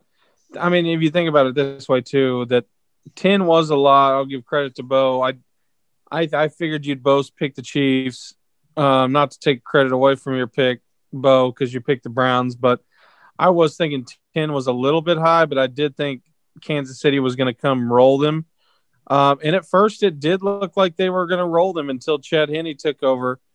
And Jones still has to go get him a bottle of Henne. He's got himself a haircut, guys. You can't see it because you're listening, but Jones got himself a haircut. Now he's got to go get him a bottle of Hennessy, just in case, because for whatever reason, if Mahomes does go out, I might even break out the Hennessy.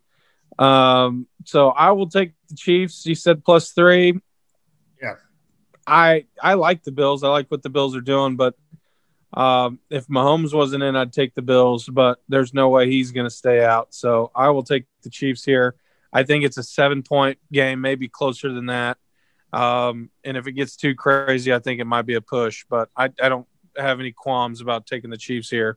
And you mentioned a push. That's not out of the equation at all at 3. I think you have a good point in bringing that up there. Bo, I know you've been high on the Bills all season long, and they've played terrific football here this last month and a half or so. You're going to stay with the Bills. You're going to keep riding that wave as they roll into Kansas City this weekend. Okay, let's review a couple things here. One, you mentioned that TJ Reeves has got to go to Green Bay, or he gets to go. Is he really get to go? I mean, it's going to be cold. You couldn't pay me to go to that game. Oh, I would go watch, naked on the I'm field. not doing that, not unless I can be indoors.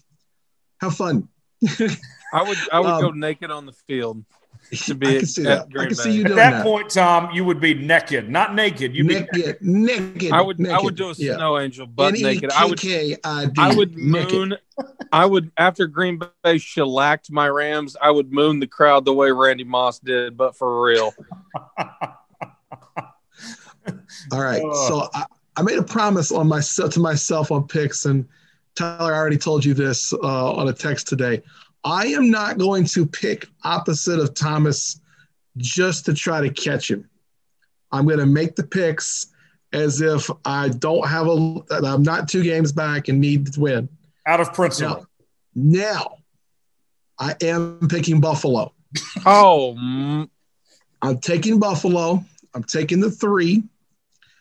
And here's what's going to really probably not shock you. I think Buffalo's going to win the game. Oh, man. I think this is a really, really good game. I think these are great teams. Two young quarterbacks. The idea that we have in the AFC, these two young cats going at it on the AFC side. One of them's going to make the Super Bowl, one's not. And then the NFC side in a minute, we'll talk about two old guys. It's really going to shape up to be a good story no matter what two teams are left after Sunday. I think it's going to be Buffalo. I think top to bottom that Buffalo's a better team right now. They're playing better. Goodness. I think they're playing better. I think they have more momentum. I do think the turf toe thing is going to be hard on Mahomes. I think that the Buffalo defense is pretty good.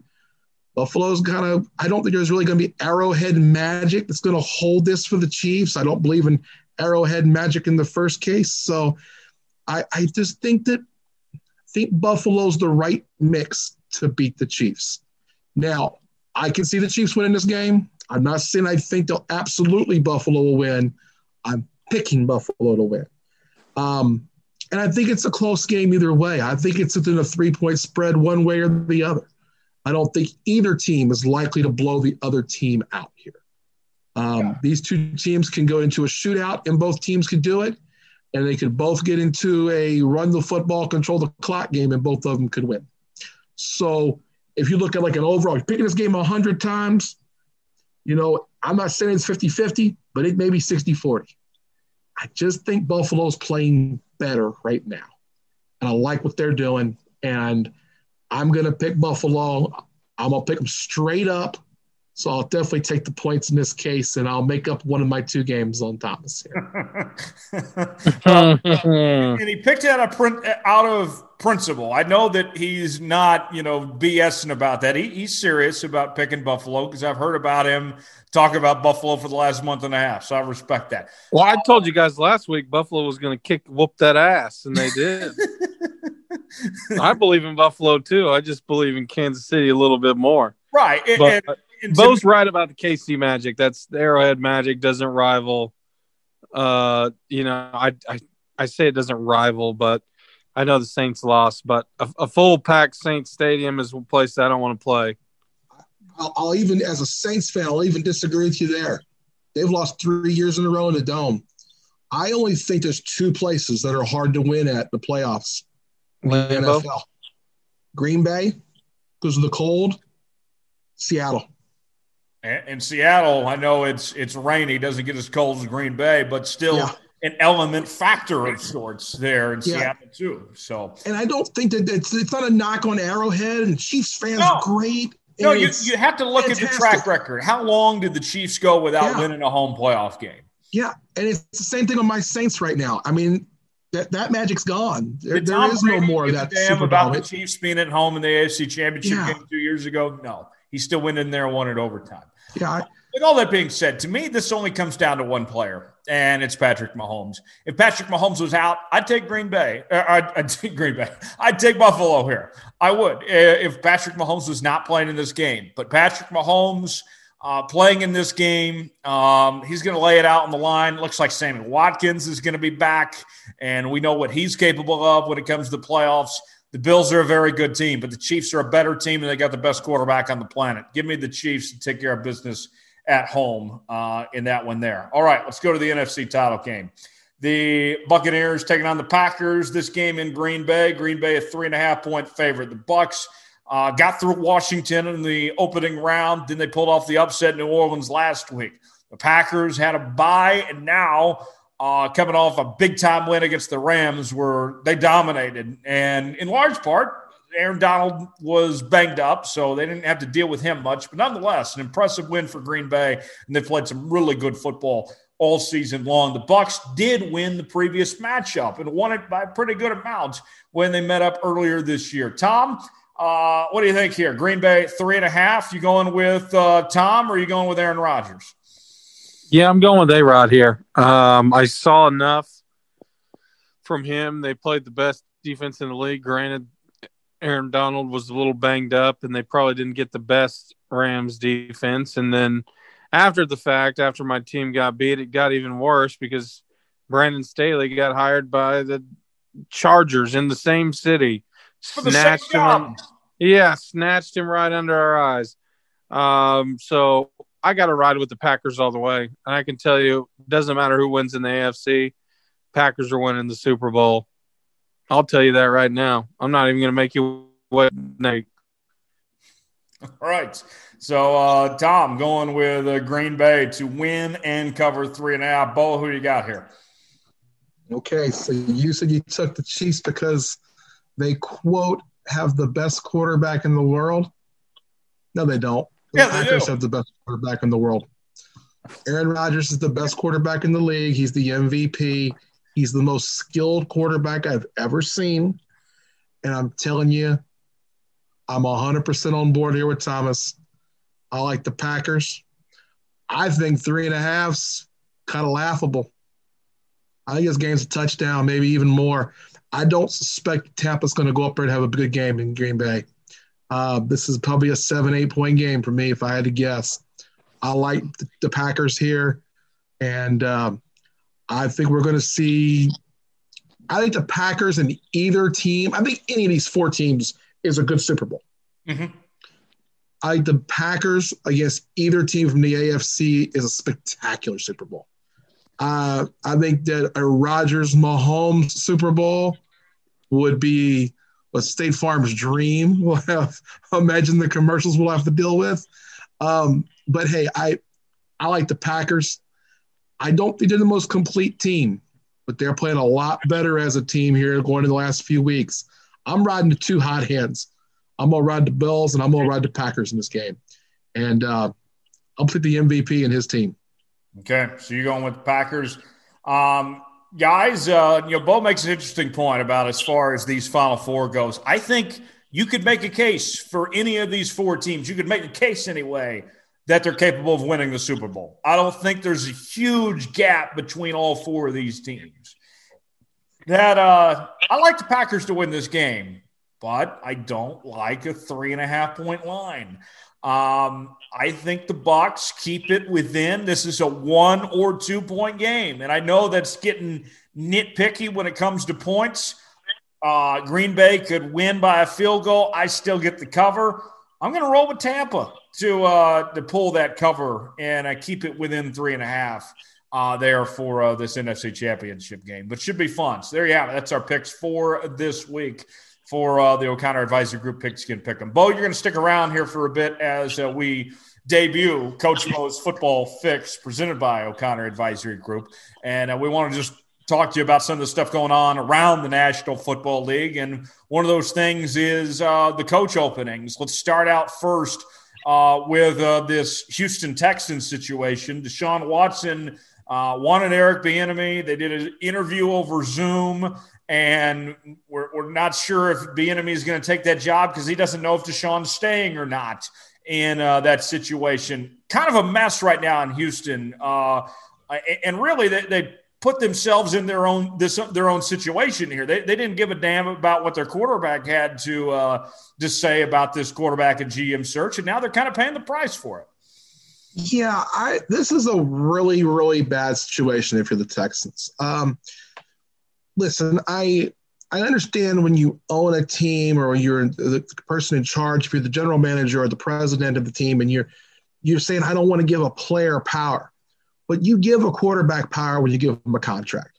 When you give him a contract the size of Deshaun Watson's, certainly the size of Patrick Mahomes's, you're going to give them a certain amount of power.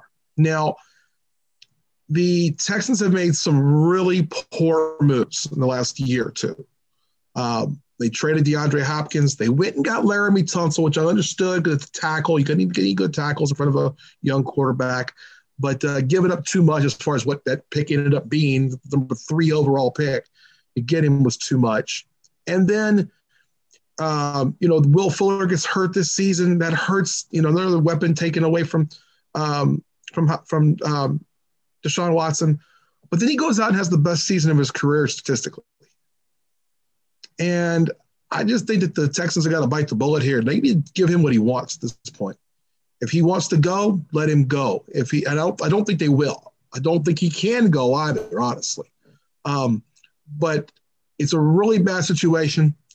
I feel bad for Eric Bieniemy in a way. And I know, Jonesy, you and I kind of texted about this a couple of days ago. I said that, unfortunately, in the football coaching game of musical chairs, it looks like Eric Bieniemy might be the guy who's left without a chair to sit down in when the music stops. And that might be okay in this case, because I don't think that Eric Bieniemy should go coach the Houston Texans right now, not unless he's got a commitment that Deshaun Watson wants to be with him. And at the same time, they have zero plan on what to do with that team. That team doesn't have a first-round pick. No real viable candidates to be, other than Watson. Their biggest name and their biggest drawing card outside their quarterback is J.J. Watt, who is likely to be a casualty of the cap with 1 year left on his deal and a $0 amount of dead money. Deshaun Watson's not going to get traded. I don't think the Texans can do it. And it all goes back to the dollars, the salary cap dollars. I'm a geek and I play around with that a little bit. And even a post-June 1 trade puts a shade under $20 million in dead money on the Texans. And there's just no way to say, we'll take that. It's not a matter of dollars and cents of paying the $20 million. It's just that when you've only got a salary cap of 178, you can't commit $20 million of it to a player who's not there. Right. And so with cap bonuses and roster bonuses and everything else, they just can't afford to trade him. The only way you can is if you get a monster offer. That sort of thing, an absolute monster offer. I don't see that happening. I think that we're going to see Eric Bieniemy back with the Chiefs next season for another year as an OC. I think it's too bad. I think the Texans are in real trouble because they're going to end up with I don't want to say second or third flight coach, but it's certainly not going to be the first guy they wanted, the second guy they wanted. And it goes all the way back to president of that team and the ownership of that team and how poorly they're running the franchise right now. Yeah. Of the coaches that have been hired, who we've seen so far, I know you don't like the Urban Meyer hire to Jacksonville at all. Tell me, what do you like and what do you don't like? Who do you think's made the best hire at this point? Okay, you're going to have to walk me through some of these hires real quick. Urban Meyer, I don't like. I don't like the Urban Meyer hire because I think it's just the Khan family trying to reach out and get a big-name coach who has never developed a quarterback. And now he's going to try to develop Trevor Lawrence. He wants to be there because he's going to get paid and he gets to work with Trevor Lawrence. He'll be gone just as quickly in a couple of years when he gets sick again. I'm not a big fan of his in the first place. I think it's a terrible idea for Jacksonville, but I'm also not a fan of the Khan family. So you know what? They kind of deserve one another. Let's watch them be 1-15 again next season. Here's some of the others. You got Brandon Staley going to the Chargers. He's the Rams defensive coordinator. Robert Saleh, the Niners defensive coordinator, who was part of their Super Bowl run last year. He goes to the Jets. Arthur Smith, the offensive coordinator for the Titans. He takes the Atlanta job. And those are the hirings so far to this point. So that's what we have right now. I like the Saleh hire. I think it's a really good one. I think the Jets have done something there. But you say that, and then you see what the Jets do as an organization. So it's really hard to know, especially with coordinators becoming head coaches, who has sort of the magic elixir of being able to separate themselves from their play calling abilities to now being the administrator of a team. Those are two different skill sets. The big example I like to bring up is Thomas's team, the Rams, with McVay. The smartest thing that Sean McVay did when he got that job at being so young was he went and got Wade Phillips to be his defensive coordinator and kind of be a head coach mentor to him. I think some of these young coaches need to partner up with someone like that.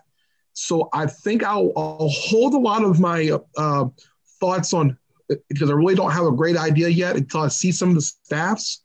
But with young coaches, that's what I would look for. If you're an under 45 coach, especially if you're an under 40 coach, and you're one of these hot coordinators, I want to see who they make coordinators. Mm-hmm. And I want to see if they will step away from the play calling and the game planning to be the head coach.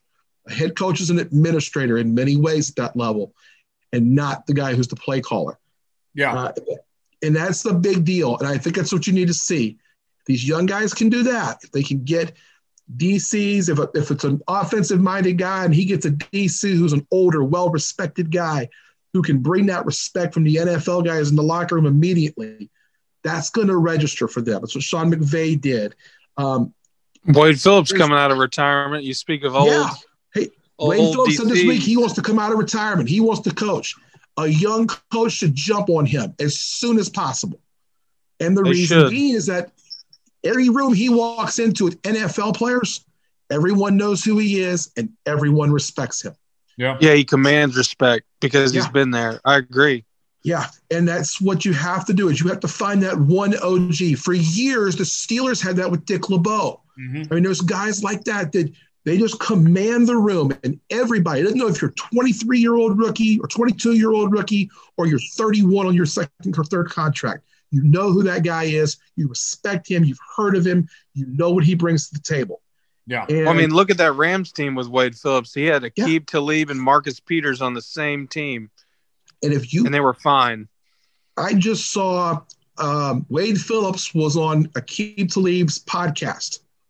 Wow. Aqib Talib has a podcast? Oh, it's incredible. Yes. Oh, incredible. Oh, my gosh. Oh, yeah. Uh-huh. When we get offline, I'll tell you all about it. So Aqib is, first off, incredible at looking at football. But you can see the video parts of Aqib Talib talking to Wade Phillips and the respect that he has for Wade Phillips that Talib had. It's just those kind of things you'll see. These young guys who respect these old guys, and to get them in there, that's going to be important to young coaches. Yeah. Tom, real quick, 30 seconds. What coaches did you like? What coaches have you not liked that have been hired? I didn't like the Chargers stealing Brandon Staley because the Rams really had a good thing going there, and it was really refreshing after Wade Phillips. No disrespect to him, but McVay got what he needed out of him. We'll see about the Urban Meyer hiring. I did like what the Jets did, taking 49ers guy. And yeah, I like that. That's my favorite hire at this point. Yeah, it's got to be the best so far. Which is crazy to think the Jets, of all people, look like they've made the best hire. But kudos to them for nonetheless. We'll see how they screw it up this time. We got just a couple more minutes left, Bo. So I want to ask you, it sounds like we've heard a couple retirements. Philip Rivers announced today. Jay Glazer broke that news about Drew Brees, but Drew Brees came back and said he hasn't made a decision yet. Wild to think that Philip Rivers was actually drafted to be Brees' replacement, and they might go out at the same time, actually. But nonetheless, I mean, we're looking at a first-ballot Hall of Famer in Drew Brees. A great career. I'm sure you as a Saints fan appreciate it. But with Philip Rivers, good career, but I don't necessarily think he was Hall of Fame worthy, though. Rivers is on that line. I'll talk about Rivers first. He's on that line for me. You know, statistically, he's there. Statistically, he's comparable to many of the guys in the Hall of Fame. I've never been a big fan, more of what I've perceived as an attitude. I don't have really any more backing than what I've seen of him yelling at other players in the field, which could also be the heat of the moment. And so I can understand where I may be wrong there. You know, he's had a great career. You know, you wish for a player that talented to be able to finish one off and get a Super Bowl. But I don't feel real bad that he didn't get one because, again, I'm not the biggest fan of his. But I think that Philip Rivers might get in the Hall of Fame. I think that he's certainly got numbers that show he could. Now, you know, with the Drew Brees thing, so I'm a Saints fan, and I have been all my life. And Drew Brees, I don't really know how to explain it to people who aren't from New Orleans. If you imagine, if you're from the KC area and you are listening to this, if you're from the KC area, think about the reverence in which Kansas City holds George Brett. Above and beyond everybody, even Patrick Mahomes, George Brett is number one. I mean, he's by a rocket. That's what Drew Brees is in New Orleans now. And he's done it while he's still in his career. The timing of him and Sean Payton, and, it was the year after Katrina, and those two guys came in, and that team was supposed to move. And to understand what the Saints mean in New Orleans is a really difficult thing to explain. It's different than almost every team in every city. I guess Green Bay would be similar, that one franchise in your city. And it's life there in many ways. And that is the team that you root for. And it's the team that everyone lives and dies with every week. And they were so bad for so long.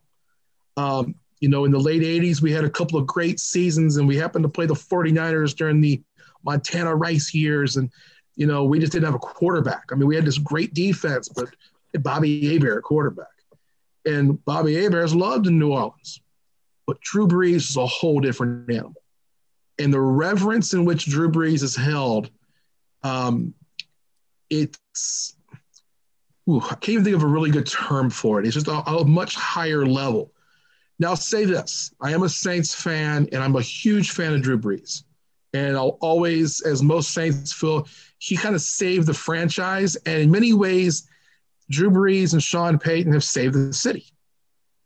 There would be no Saints in New Orleans without those two guys. Right. And really without Drew Brees. They'd be in San Antonio right now. They'd be in San Antonio right now. That's what their owner wanted to do. They wanted to move the team to San Antonio. And Drew Brees and Sean Payton, and they had Reggie Bush for those first few years when he was with them. They were sort of this package, and it was this fantastic way of watching football, and it was exciting, and it brought a certain amount of – it brought everybody in this city together. So I tell the story real quick, a sidebar here. I was at the first home game after Hurricane Katrina. It was a Monday night game. You guys have probably seen the most famous part of it is the blocked punt. Mm-hmm. Steve Gleason blocks the punt, and the Saints roll the Falcons in that game. The best part, the biggest memory for me is not the winning of the game. It's not Steve Gleason. It's not even Drew Brees. It was, I'm walking around, I go to my seat, and I'm way up in the upper deck. And I was seeing people who were season ticket holders for generations. And they were looking at each other, and they were hugging, and they were, giving each other kisses and the hugs. And they hadn't seen each other in a year or a year and a half or 2 years. And they didn't know if the person that had the seats behind them or in front of them, or they didn't know if the people were even alive. And now this moment comes. The Saints are back. The city's back. Yeah. And Drew Brees played such a big role in that. And he became the centerpiece to that team, that franchise, and that city. And as a Saints fan, that cannot be overstated. He is not one of the greatest 4 or 5 quarterbacks of all time. He just is. I mean, he's got gaudy numbers, 80,000 career passing yards. Look, we can sit here and argue he ain't in the top 5 quarterbacks of all time. And there ain't no bigger fan of his on this podcast than I am right now. But what I'll say is he might have more meaning to that franchise than any player has ever had to a franchise. And I'm really happy to have been a fan of the Saints, to be a part of that Drew Brees thing for so many years. I'm sorry to see an end, but it is time. Yeah. This season's been rough to watch. And I kind of equated it Sunday night. I think I might even text you this, Jonesy. I said, this must have been what it was like in the 70s watching Willie Mays as a Met. Mm-hmm. Or watching Joe Namath as a Ram. Johnny Unitas as a Charger. This is what it must have been like. Unfortunately, he was still wearing the Saints uniform. And I'm happy that he got to go out his way. If anyone earned it in the fact that of what they've done for a franchise, Drew Brees earned the right to say when it's time to go. But he's making the right decision if it's now. Yeah. It doesn't help the franchise if he comes back. I don't think he's coming back either. Just everything I've seen, I don't think he's coming back. I think he knows. And on the football All part of it. I will say this. I said this to somebody this week. I think that this season's the best job Sean Payton has done as the head coach of the New Orleans Saints. Because not only has that team got as far as they could get to, but he had to plan that team around a quarterback who's 41 years old and whose skills had very much diminished. And he had to game plan around that as well. And so my hats off to Sean Payton on that piece. Drew Brees is just an iconic figure now in the NFL. He'll be a first ballot Hall of Famer, well-deserved. And it's a shame that he only got the one Super Bowl. But at the same time, I can remember that day as vividly as it was yesterday. And that was the completion of we're back. Not just the Saints, but the city and the region. Yeah. And that's a big deal. So I'll say this to your Chiefs fans who are listening to listen to this right now. You got Patrick Mahomes, enjoy him. Don't take it for granted. And don't think he's going to win your Super Bowl every year. But when he does win it, and he has won one, enjoy what you got, because it doesn't last forever. And eventually you don't have it anymore. Yeah.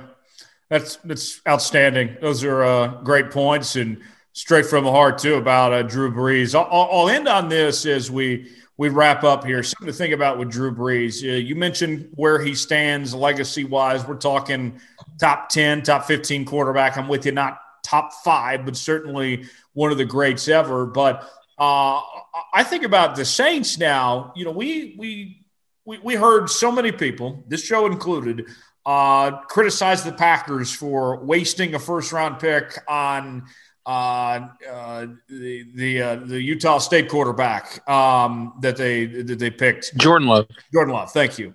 And I stand by that. I thought it was awful that, you know, Aaron Rodgers needs weapons and you're wasting a first-round pick on a quarterback. But on the complete opposite end of the spectrum, you have a New Orleans Saints team who, you know, as of right now, their quarterback next year would be either Taysom Hill or Jameis Winston. They don't have that young quarterback that they've drafted, that they've groomed, that they've put behind Drew Brees in the wings to just take over. And maybe they draft somebody, but they didn't sit anybody behind Drew Brees and find that guy.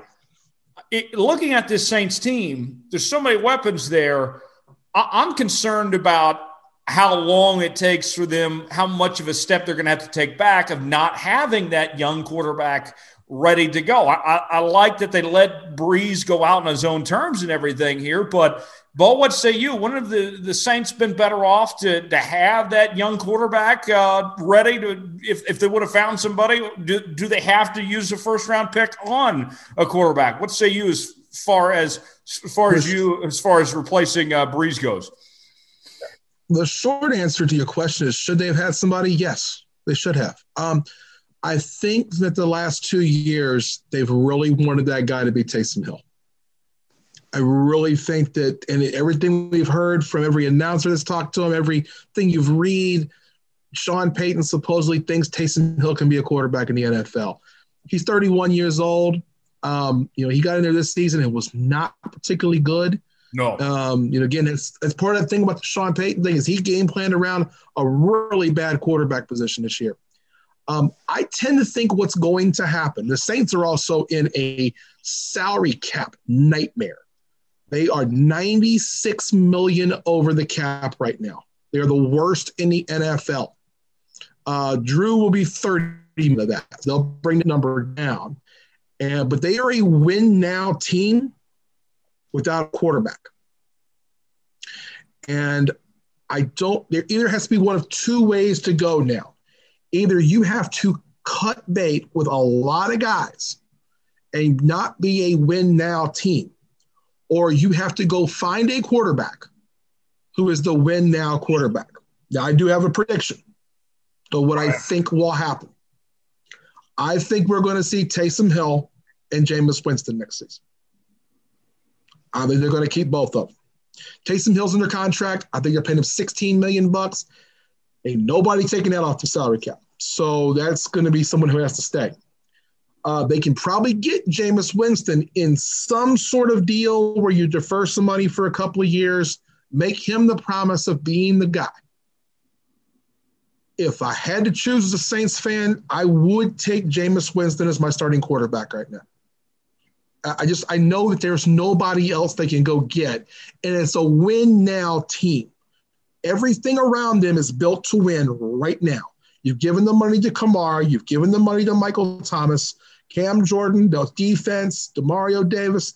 That team is built to win right now. It's not built to win in 2023. So there has to be a way to fill that void. The cheapest way and the way they're going to have to do it is bring back the two quarterbacks they have, do the run-pass deal with Jameis Winston being the guy who's the passer, and a change of pace with Taysom Hill from time to time. And Sean Payton's going to have to be the creative genius. That's where I think the Saints will go. Now, they'll be talking the offseason, and the biggest thing I think we'll hear, I already heard it once, is can the Saints be the team that trades for Deshaun Watson? The Deshaun Watson thing's not happening. There's just no way to get him there, and especially in the Saints salary cap situation. So I just think that they're a team that's in a lot of trouble salary cap-wise. A lot of decisions have to be made. And I think the Saints know they're moving on from Drew Brees. And I think that it's going to end up being that combo of Jameis Winston and Taysom Hill. If it's not Jameis Winston, I could see them taking a 1-year flyer on Cam Newton. Okay. I could see that. Real quick. It has to be a win-now guy, though. We mentioned Phillip Rivers and the Colts. What about replacing Phillip Rivers? That's a team similar to the Saints in win-now mode. Got a loaded defense. They got a couple of good pieces offensively. Now they're going to have, $25 million off the books now with Phillip Rivers not there. What do the Colts do as far as their quarterback situation goes? Andrew Luck's coming back. They wish. I will tell you that if I'm the owner if I'm Jim Irsay, that has to be done. That is the fault. I just read this past week, Jim Irsay is close to Andrew Luck. If Andrew Luck would even consider the idea of coming back after 2 seasons off, you take it. Brett Favre coming out of retirement. What is more likely to happen? Andrew Luck coming back or Brett Favre? Andrew Luck. Andrew Luck. Okay, Andrew Luck. I figured. I don't think it's out of the realm of possibility on Andrew Luck. I don't think it'll happen, but I don't think it's out of the realm of possibility. I don't know if he's football ready. We haven't seen the guy since he hung it up. He's been in incognito. He's been hiding in like Fort Hood or something. He's been hanging out with Tim Duncan.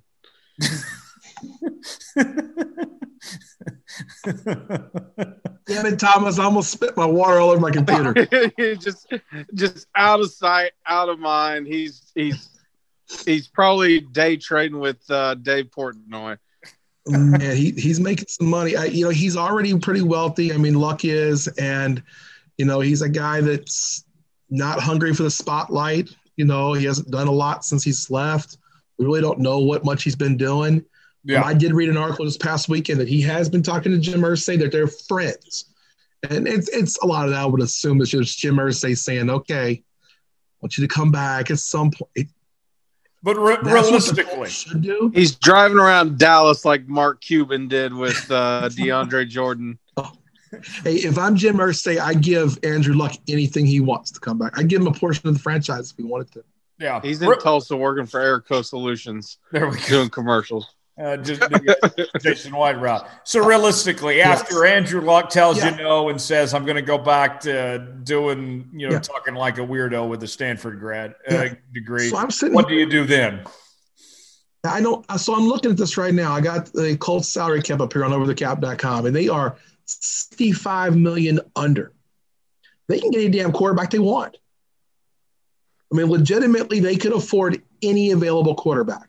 So now maybe it comes to, are they a team that could trade for a Matt Stafford or a Matt Ryan or, some veteran QB? Whatever they're going to do, it's going to be a win-now thing, similar to what the Saints are going to have to do. And again, the Colts are built. We talked a couple of weeks ago. I made the comment of if the Colts have Andrew Luck, they're one of the best 2 or 3 teams in the AFC. If they can improve that position, then they are a Super Bowl contender. I don't know who that will be right now. Is that a team that can make a trade for Dak Prescott? Right. I don't think that's crazy. it's not in division. It's not in conference. Are they a team that could put together assets to trade for, maybe to move to get a Justin Field? I don't think that's likely either, just because of the youth of the quarterback. But Stafford, I think that's going to be an interesting replacement. Now, you bring up Matt Stafford. I've always liked Matt Stafford. Matt Stafford, to me, if his career would have been just on a decent playoff team, he's a Hall of Fame quarterback. I mean, the Lions have screwed him over. Put him in the Colts with that roster there, I don't think going to the AFC Championship's out of the question. Okay, so I've got Matt. I first off agree. Matt Stafford is grossly underrated. Yes. Grossly underrated. Let's see here. I'm pulling up his situation here. I don't think it's a likely trade situation with Matt Stafford. Again, you look at that dead money piece. But if the Lions are ready to move on and you could get some pieces for him, that's a really good place to go for Matt Stafford. It looks like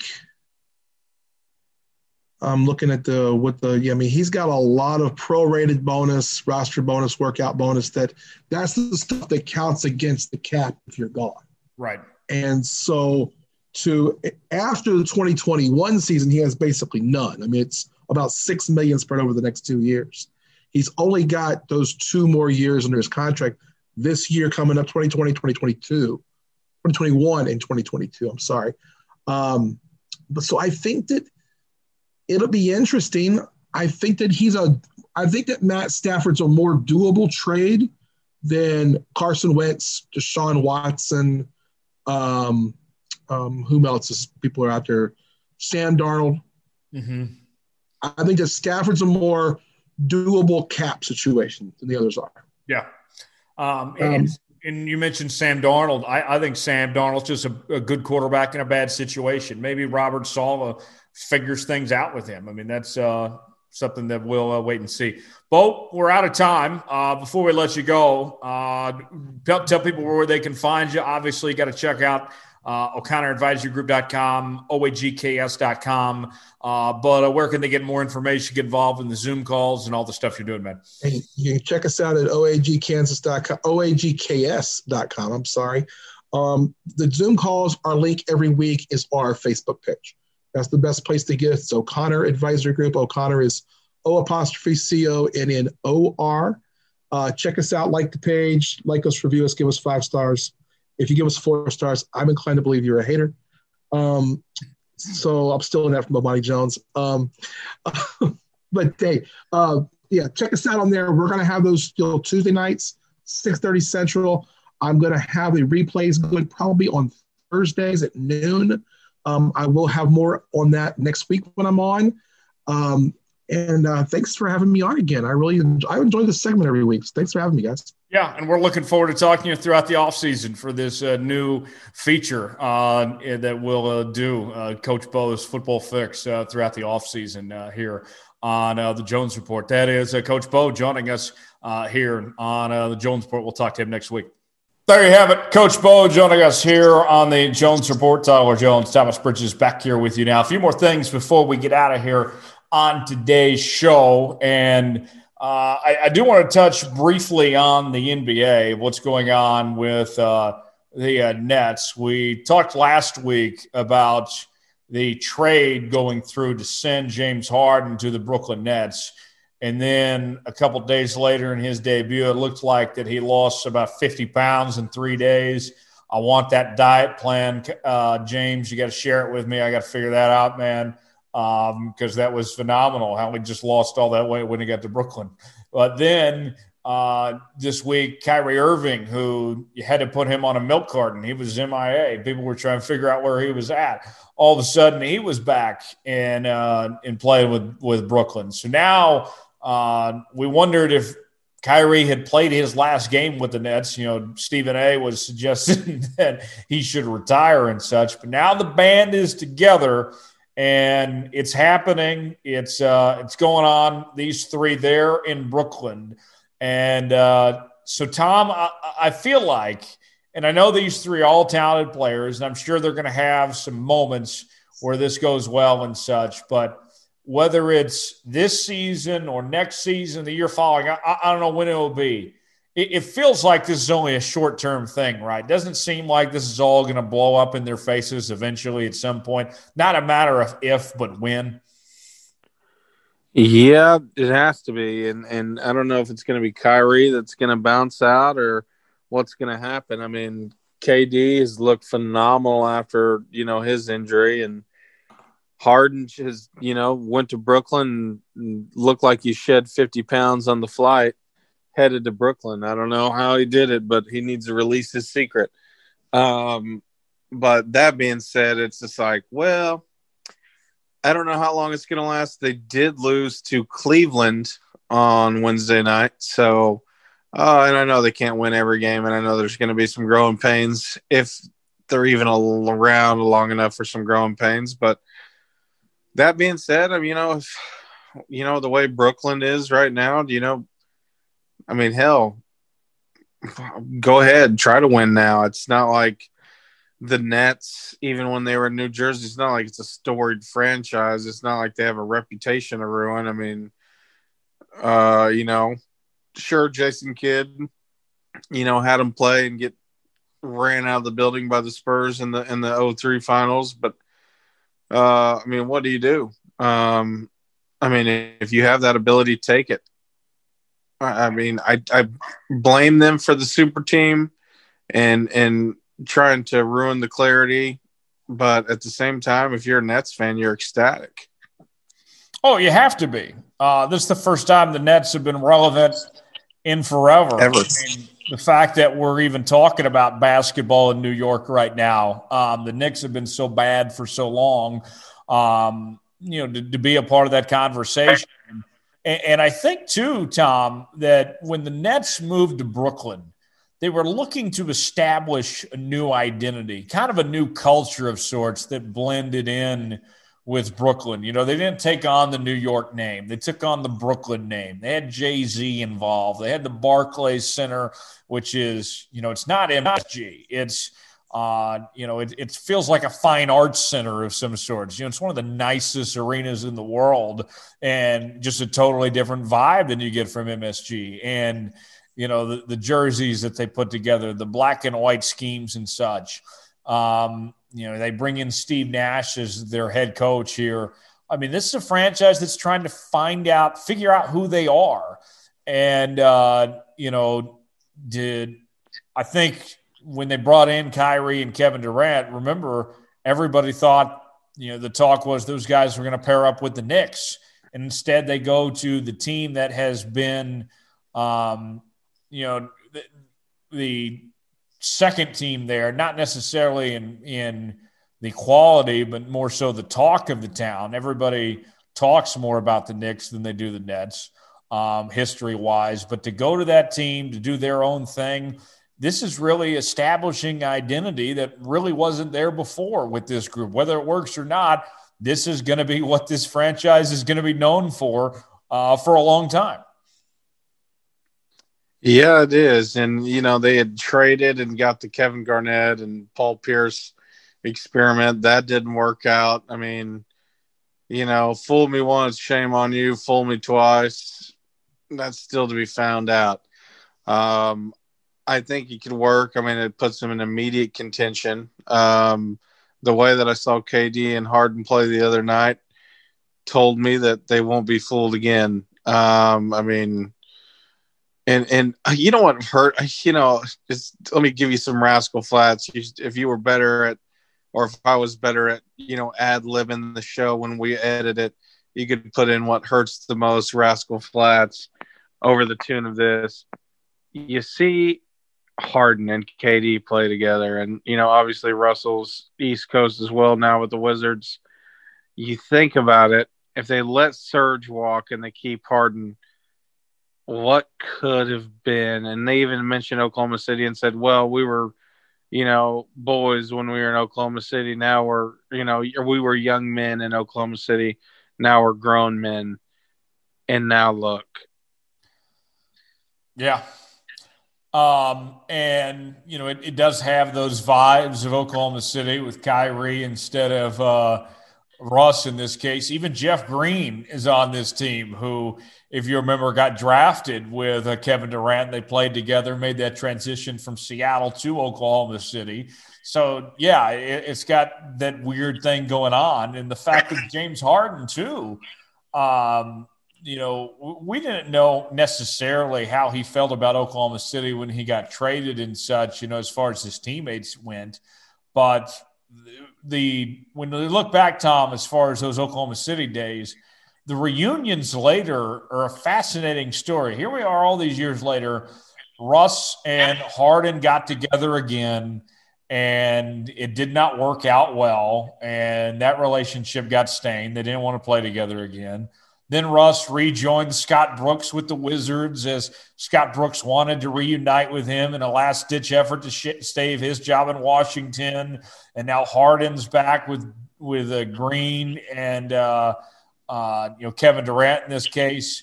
It's weird how ever since these guys have moved on that in one way or another we've seen these little mini reunions of sorts of that Oklahoma City team that could have been. Yeah, it could have been in there, and now you see these mini reunions, and it's just like, if you're an Oklahoma City fan, you're just like, oh gosh, like, and now Oklahoma City's sitting in a really good spot with all those draft picks, but it's still, man, we start on 2012, going against that super team Heat, that Heat team. And sure, yeah, you lose that a bunch of young guys versus LeBron and D Wade and Bosh and all those, and Ray Allen and just a classic team there. So whatever, yeah, sure, you lose to them, but then after that it breaks up, and if it doesn't break up in the next 3 years, the Thunder were going to get one. Mm-hmm. And as a Spurs fan, part of me glad they didn't, because now, whenever the Spurs play Oklahoma City, I can be like, well, trophy case is empty. But at the same time, if I put myself in Oklahoma City's shoes, I'm feeling the same way after watching Kawhi go to Toronto for DeMar DeRozan and win the championship with Danny Green. So I get it a little bit, but what really could have been, and Jones, we talked about this when we were, recording this show. We talked about with Bo just different scenarios. We mainly talked, off air about what could have been NFL wise, and we even mentioned NBA. What could have been for the Thunder team is worth a 30 for 30.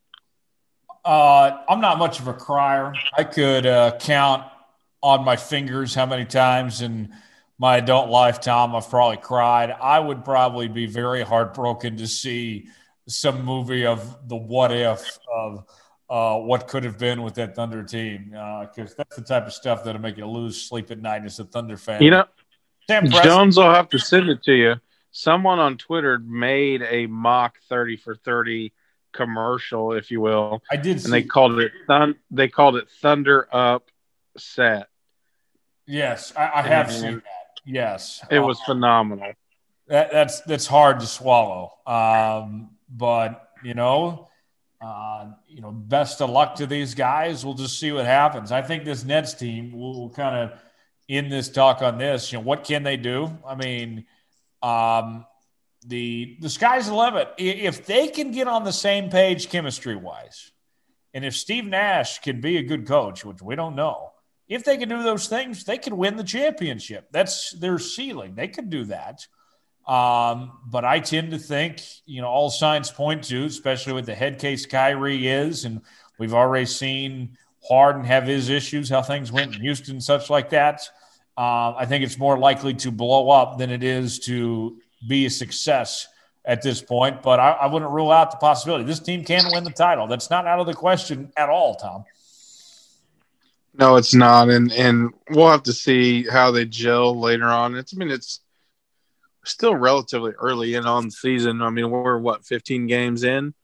Yeah. So still relatively early, and it'll be interesting to see, how these, how they gel together, if they can. It's all good when you're winning, but when you lose, that's when it starts going downhill. So it'll be interesting to see how they fare this season, and if they lose early on in the playoffs, or hell, even if they win it, what will happen to this team. This could be a blip and in the NBA history, or this could be the next thing. Yeah, very well could be. We will see. Another basketball note, one transition to college basketball on the Big 12 front. First off, the March Madness slate was released. And, Tom, we knew that the state of Indiana was going to get to host the entire NCAA tournament due to COVID-19 and trying to create a in-state bubble of sorts. But another interesting development is the tournament schedule of how this is all going to play out. And I like parts of it. Others I'm skeptical about, but nonetheless, here's what we're going to see. We're used to seeing the tournament start with the first four.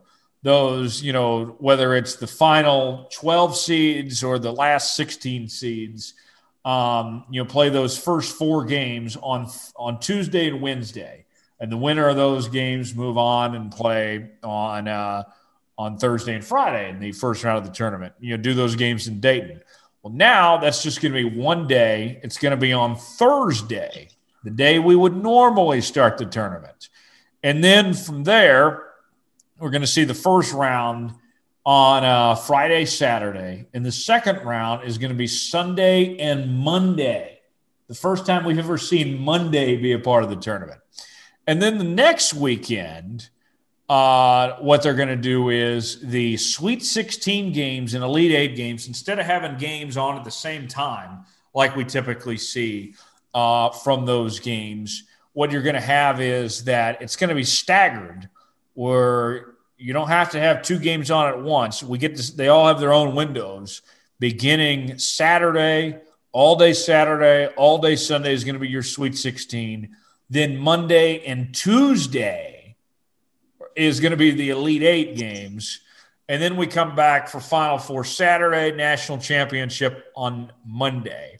So they're experimenting with things a bit to try to change up the schedule. I love the idea of the windows where we get to see every game, but I don't know how I feel. It's just tradition that whether I'm working or take off work, whatever it may be, that I try to be as least productive as I can with my job on Thursday and Friday and watch these games. And now that's just going to be a different viewing habit of some sort. So I'm talking about watching March Madness games on Tuesday.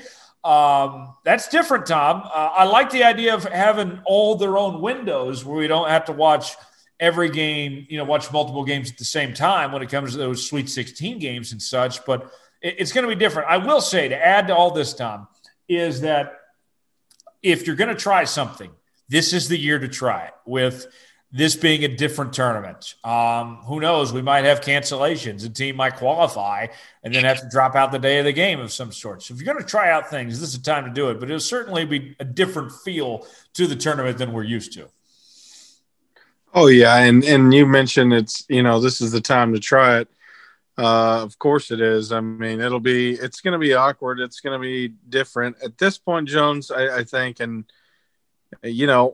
a lot of people, I feel like, think that we're coming to the end of Corona just because of the vaccine, just because it's not 2020. I mean, we're in the same spot, if not worse, than last year when they canceled this tournament. So to even have this, I don't care if they play the whole tournament in one day. I'm just glad we're having it. Right. Yeah. Exactly. Our viewing habits are going to change. We'll just take anything at this point. I mean, you play these games in Indiana. Tom, I've been to Indiana like once or twice in my life. Sure as hell never been to West Lafayette, Louisiana, at Purdue's campus. But, I mean, hell, let's go ahead and do it. Let's put these games up there, play at Assembly Hall in Indiana.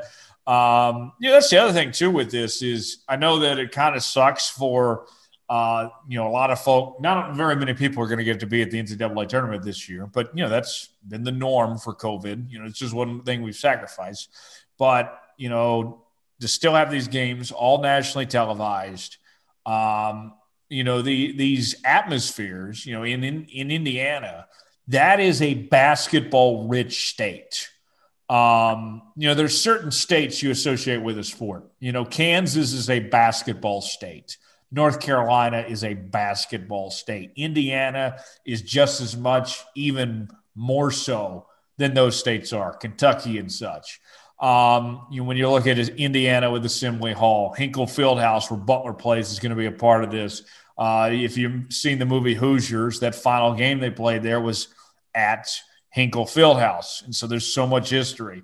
You're still going to play the national championship Final Four at the Colts Stadium, at Lucas Oil Stadium, Bankers Life Fieldhouse, where the Pacers play. Great arena there. Is going to host some big-time games. So, it is unique that some of these places with history that in normal circumstances would never get to host NCAA tournament games are going to be a part of this. As you mentioned, Tom, I'm just glad we're having it, but I sure it'd be cool if you picked a basketball heaven like Kansas, I would have preferred that, sure. But to see these places like Assembly Hall and Hinkle Fieldhouse get the tournament, I'm all for that.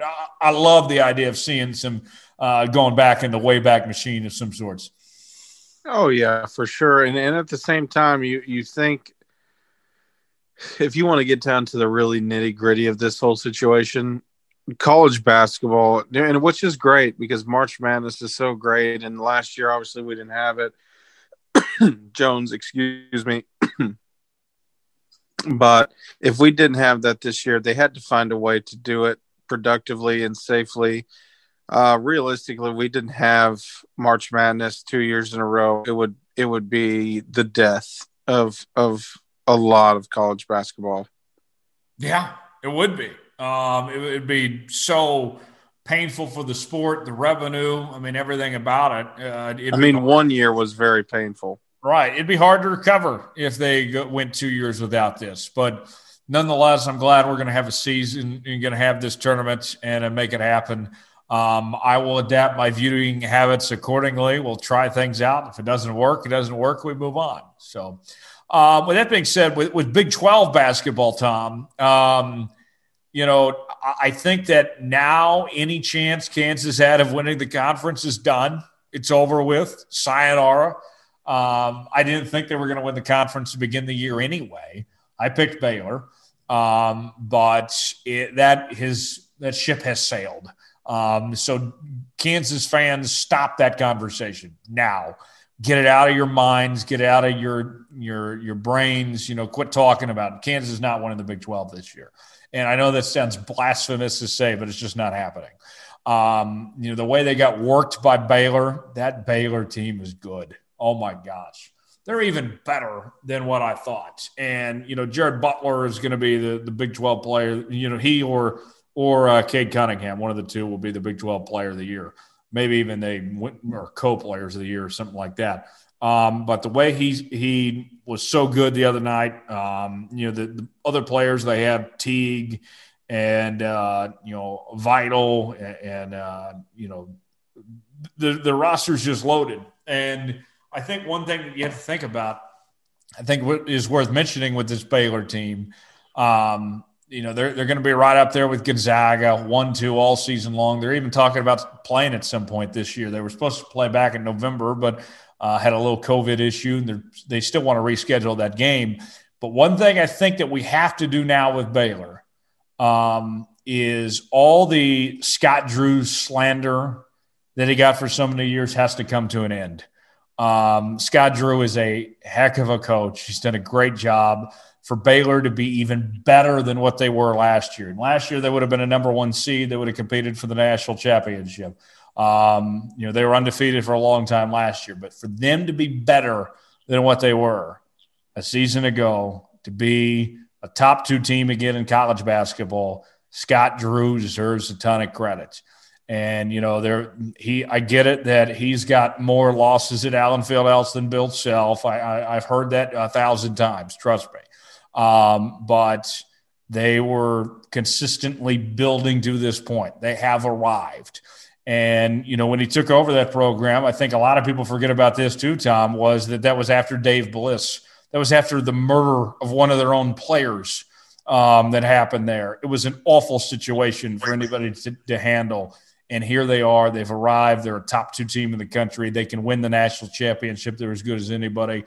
Baylor, I will say on behalf of the rest of the Big 12, it's got to stop.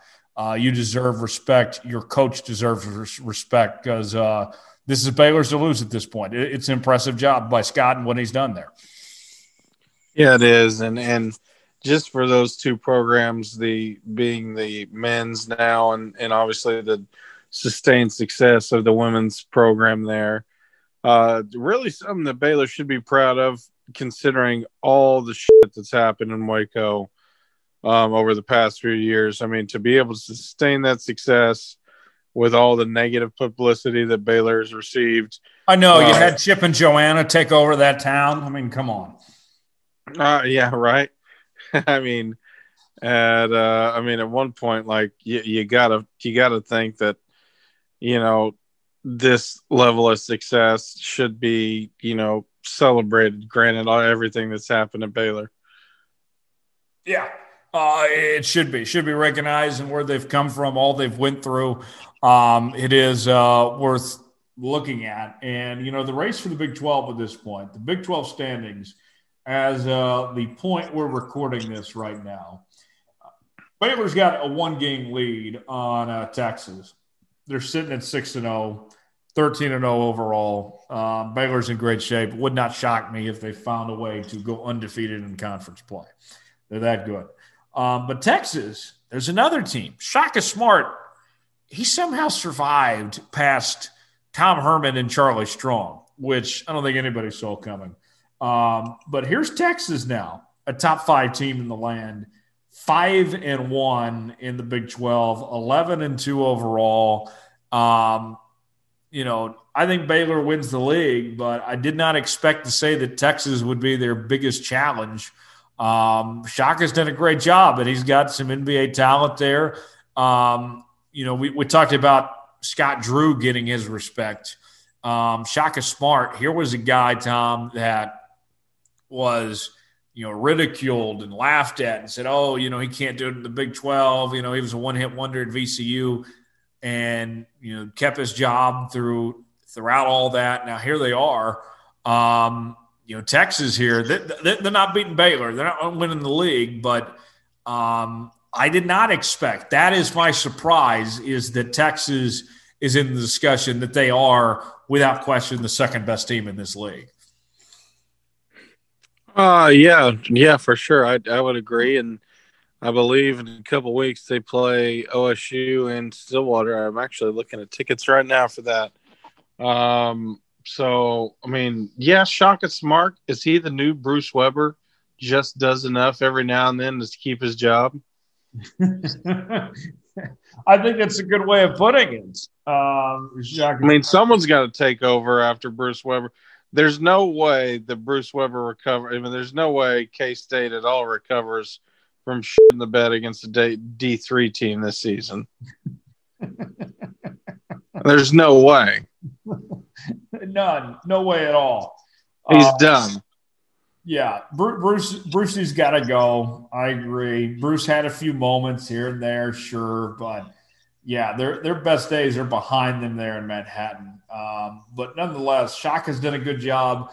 If, looking at bracketology, and I found this interesting, that all the bracketologists, maybe they know something we don't. And I hope they're right in this case. All the bracketologist folks are still putting Oklahoma State as if they're eligible for the tournament.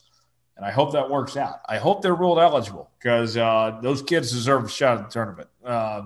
It wasn't their fault what went on with that assistant coach that got put in jail and all that years ago. It didn't matter. Anyways, Oklahoma State, let's say they're tournament eligible. The bracketologists right now are talking about the Big 12 sending about 7 teams to the tournament.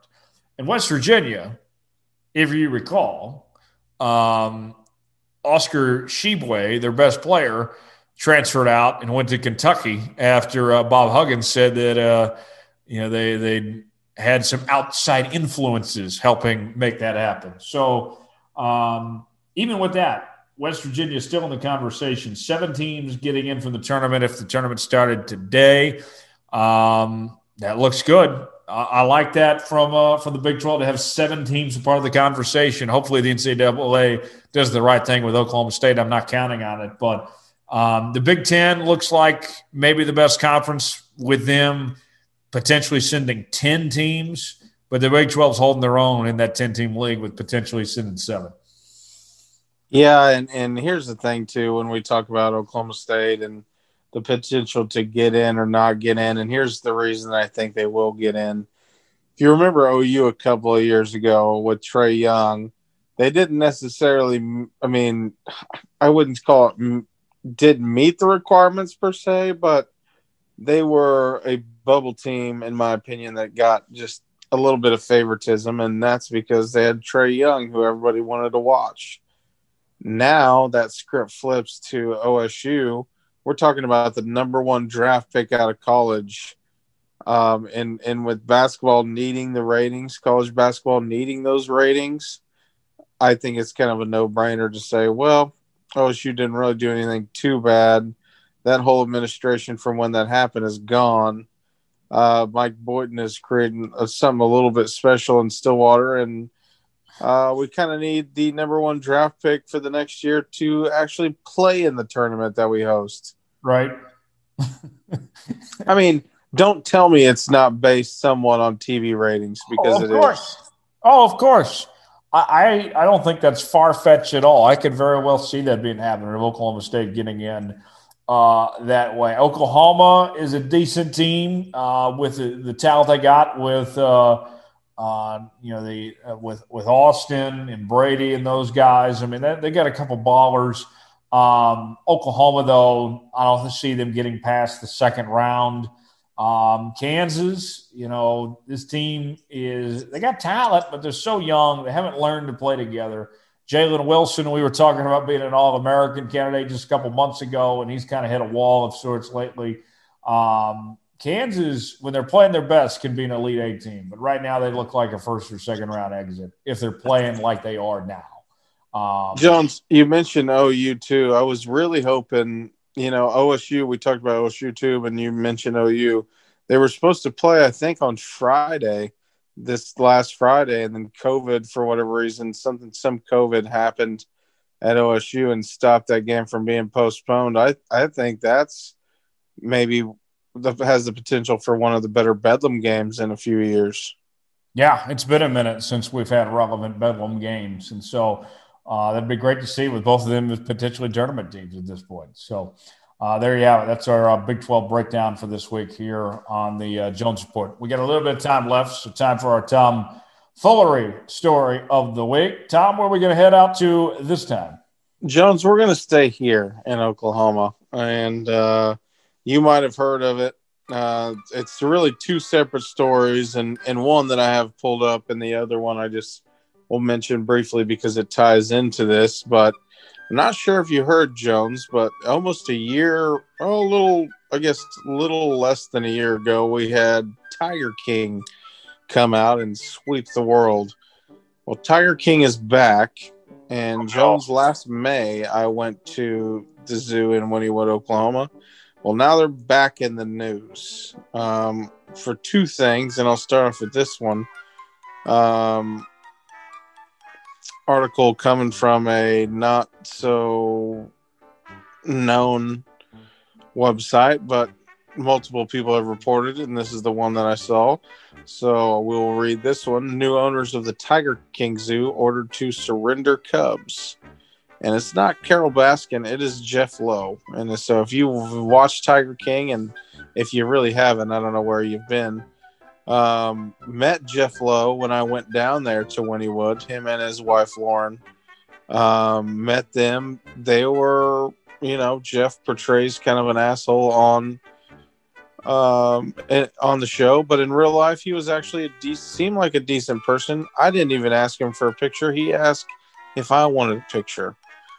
And I was like, you know what, Jeff, like, sure, come over here. And it was hot then, even in May, South Oklahoma, it was a good 85 degrees, and he's wearing a leather Harley jacket and his whole get up. But he was. It was 85 degrees, and he's wearing it like it was maybe 50 degrees. But needless to say, not so good news for them, Jones. Article goes on to say the new owners of Oklahoma Zoo, featured in the hit Netflix documentary Tiger King, have been ordered to surrender all tiger cubs and their mothers to the federal government. The case was filed against Jeff and Lauren Lowe, owners of the Greater Wynnewood Exotic Animal Park. They're accused of violating the Endangered Species Act and the Animal Welfare Act. Sorry. Mr. Lowe is the former business partner of Joe Exotic, star of the hit show. Exotic, real name Joseph Maldonado Passage, is currently serving a 22-year sentence for his involvement in contract killing plot and animal abuse.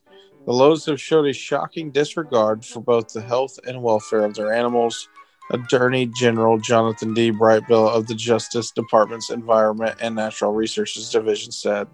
Both Jeff and Lauren Lowe appeared in Tiger King. The court found that the pair's failure to provide safe conditions, proper nutrition, and timely vet care resulted in harm to a number of animals, including the death of 2 tiger cubs less than a week apart.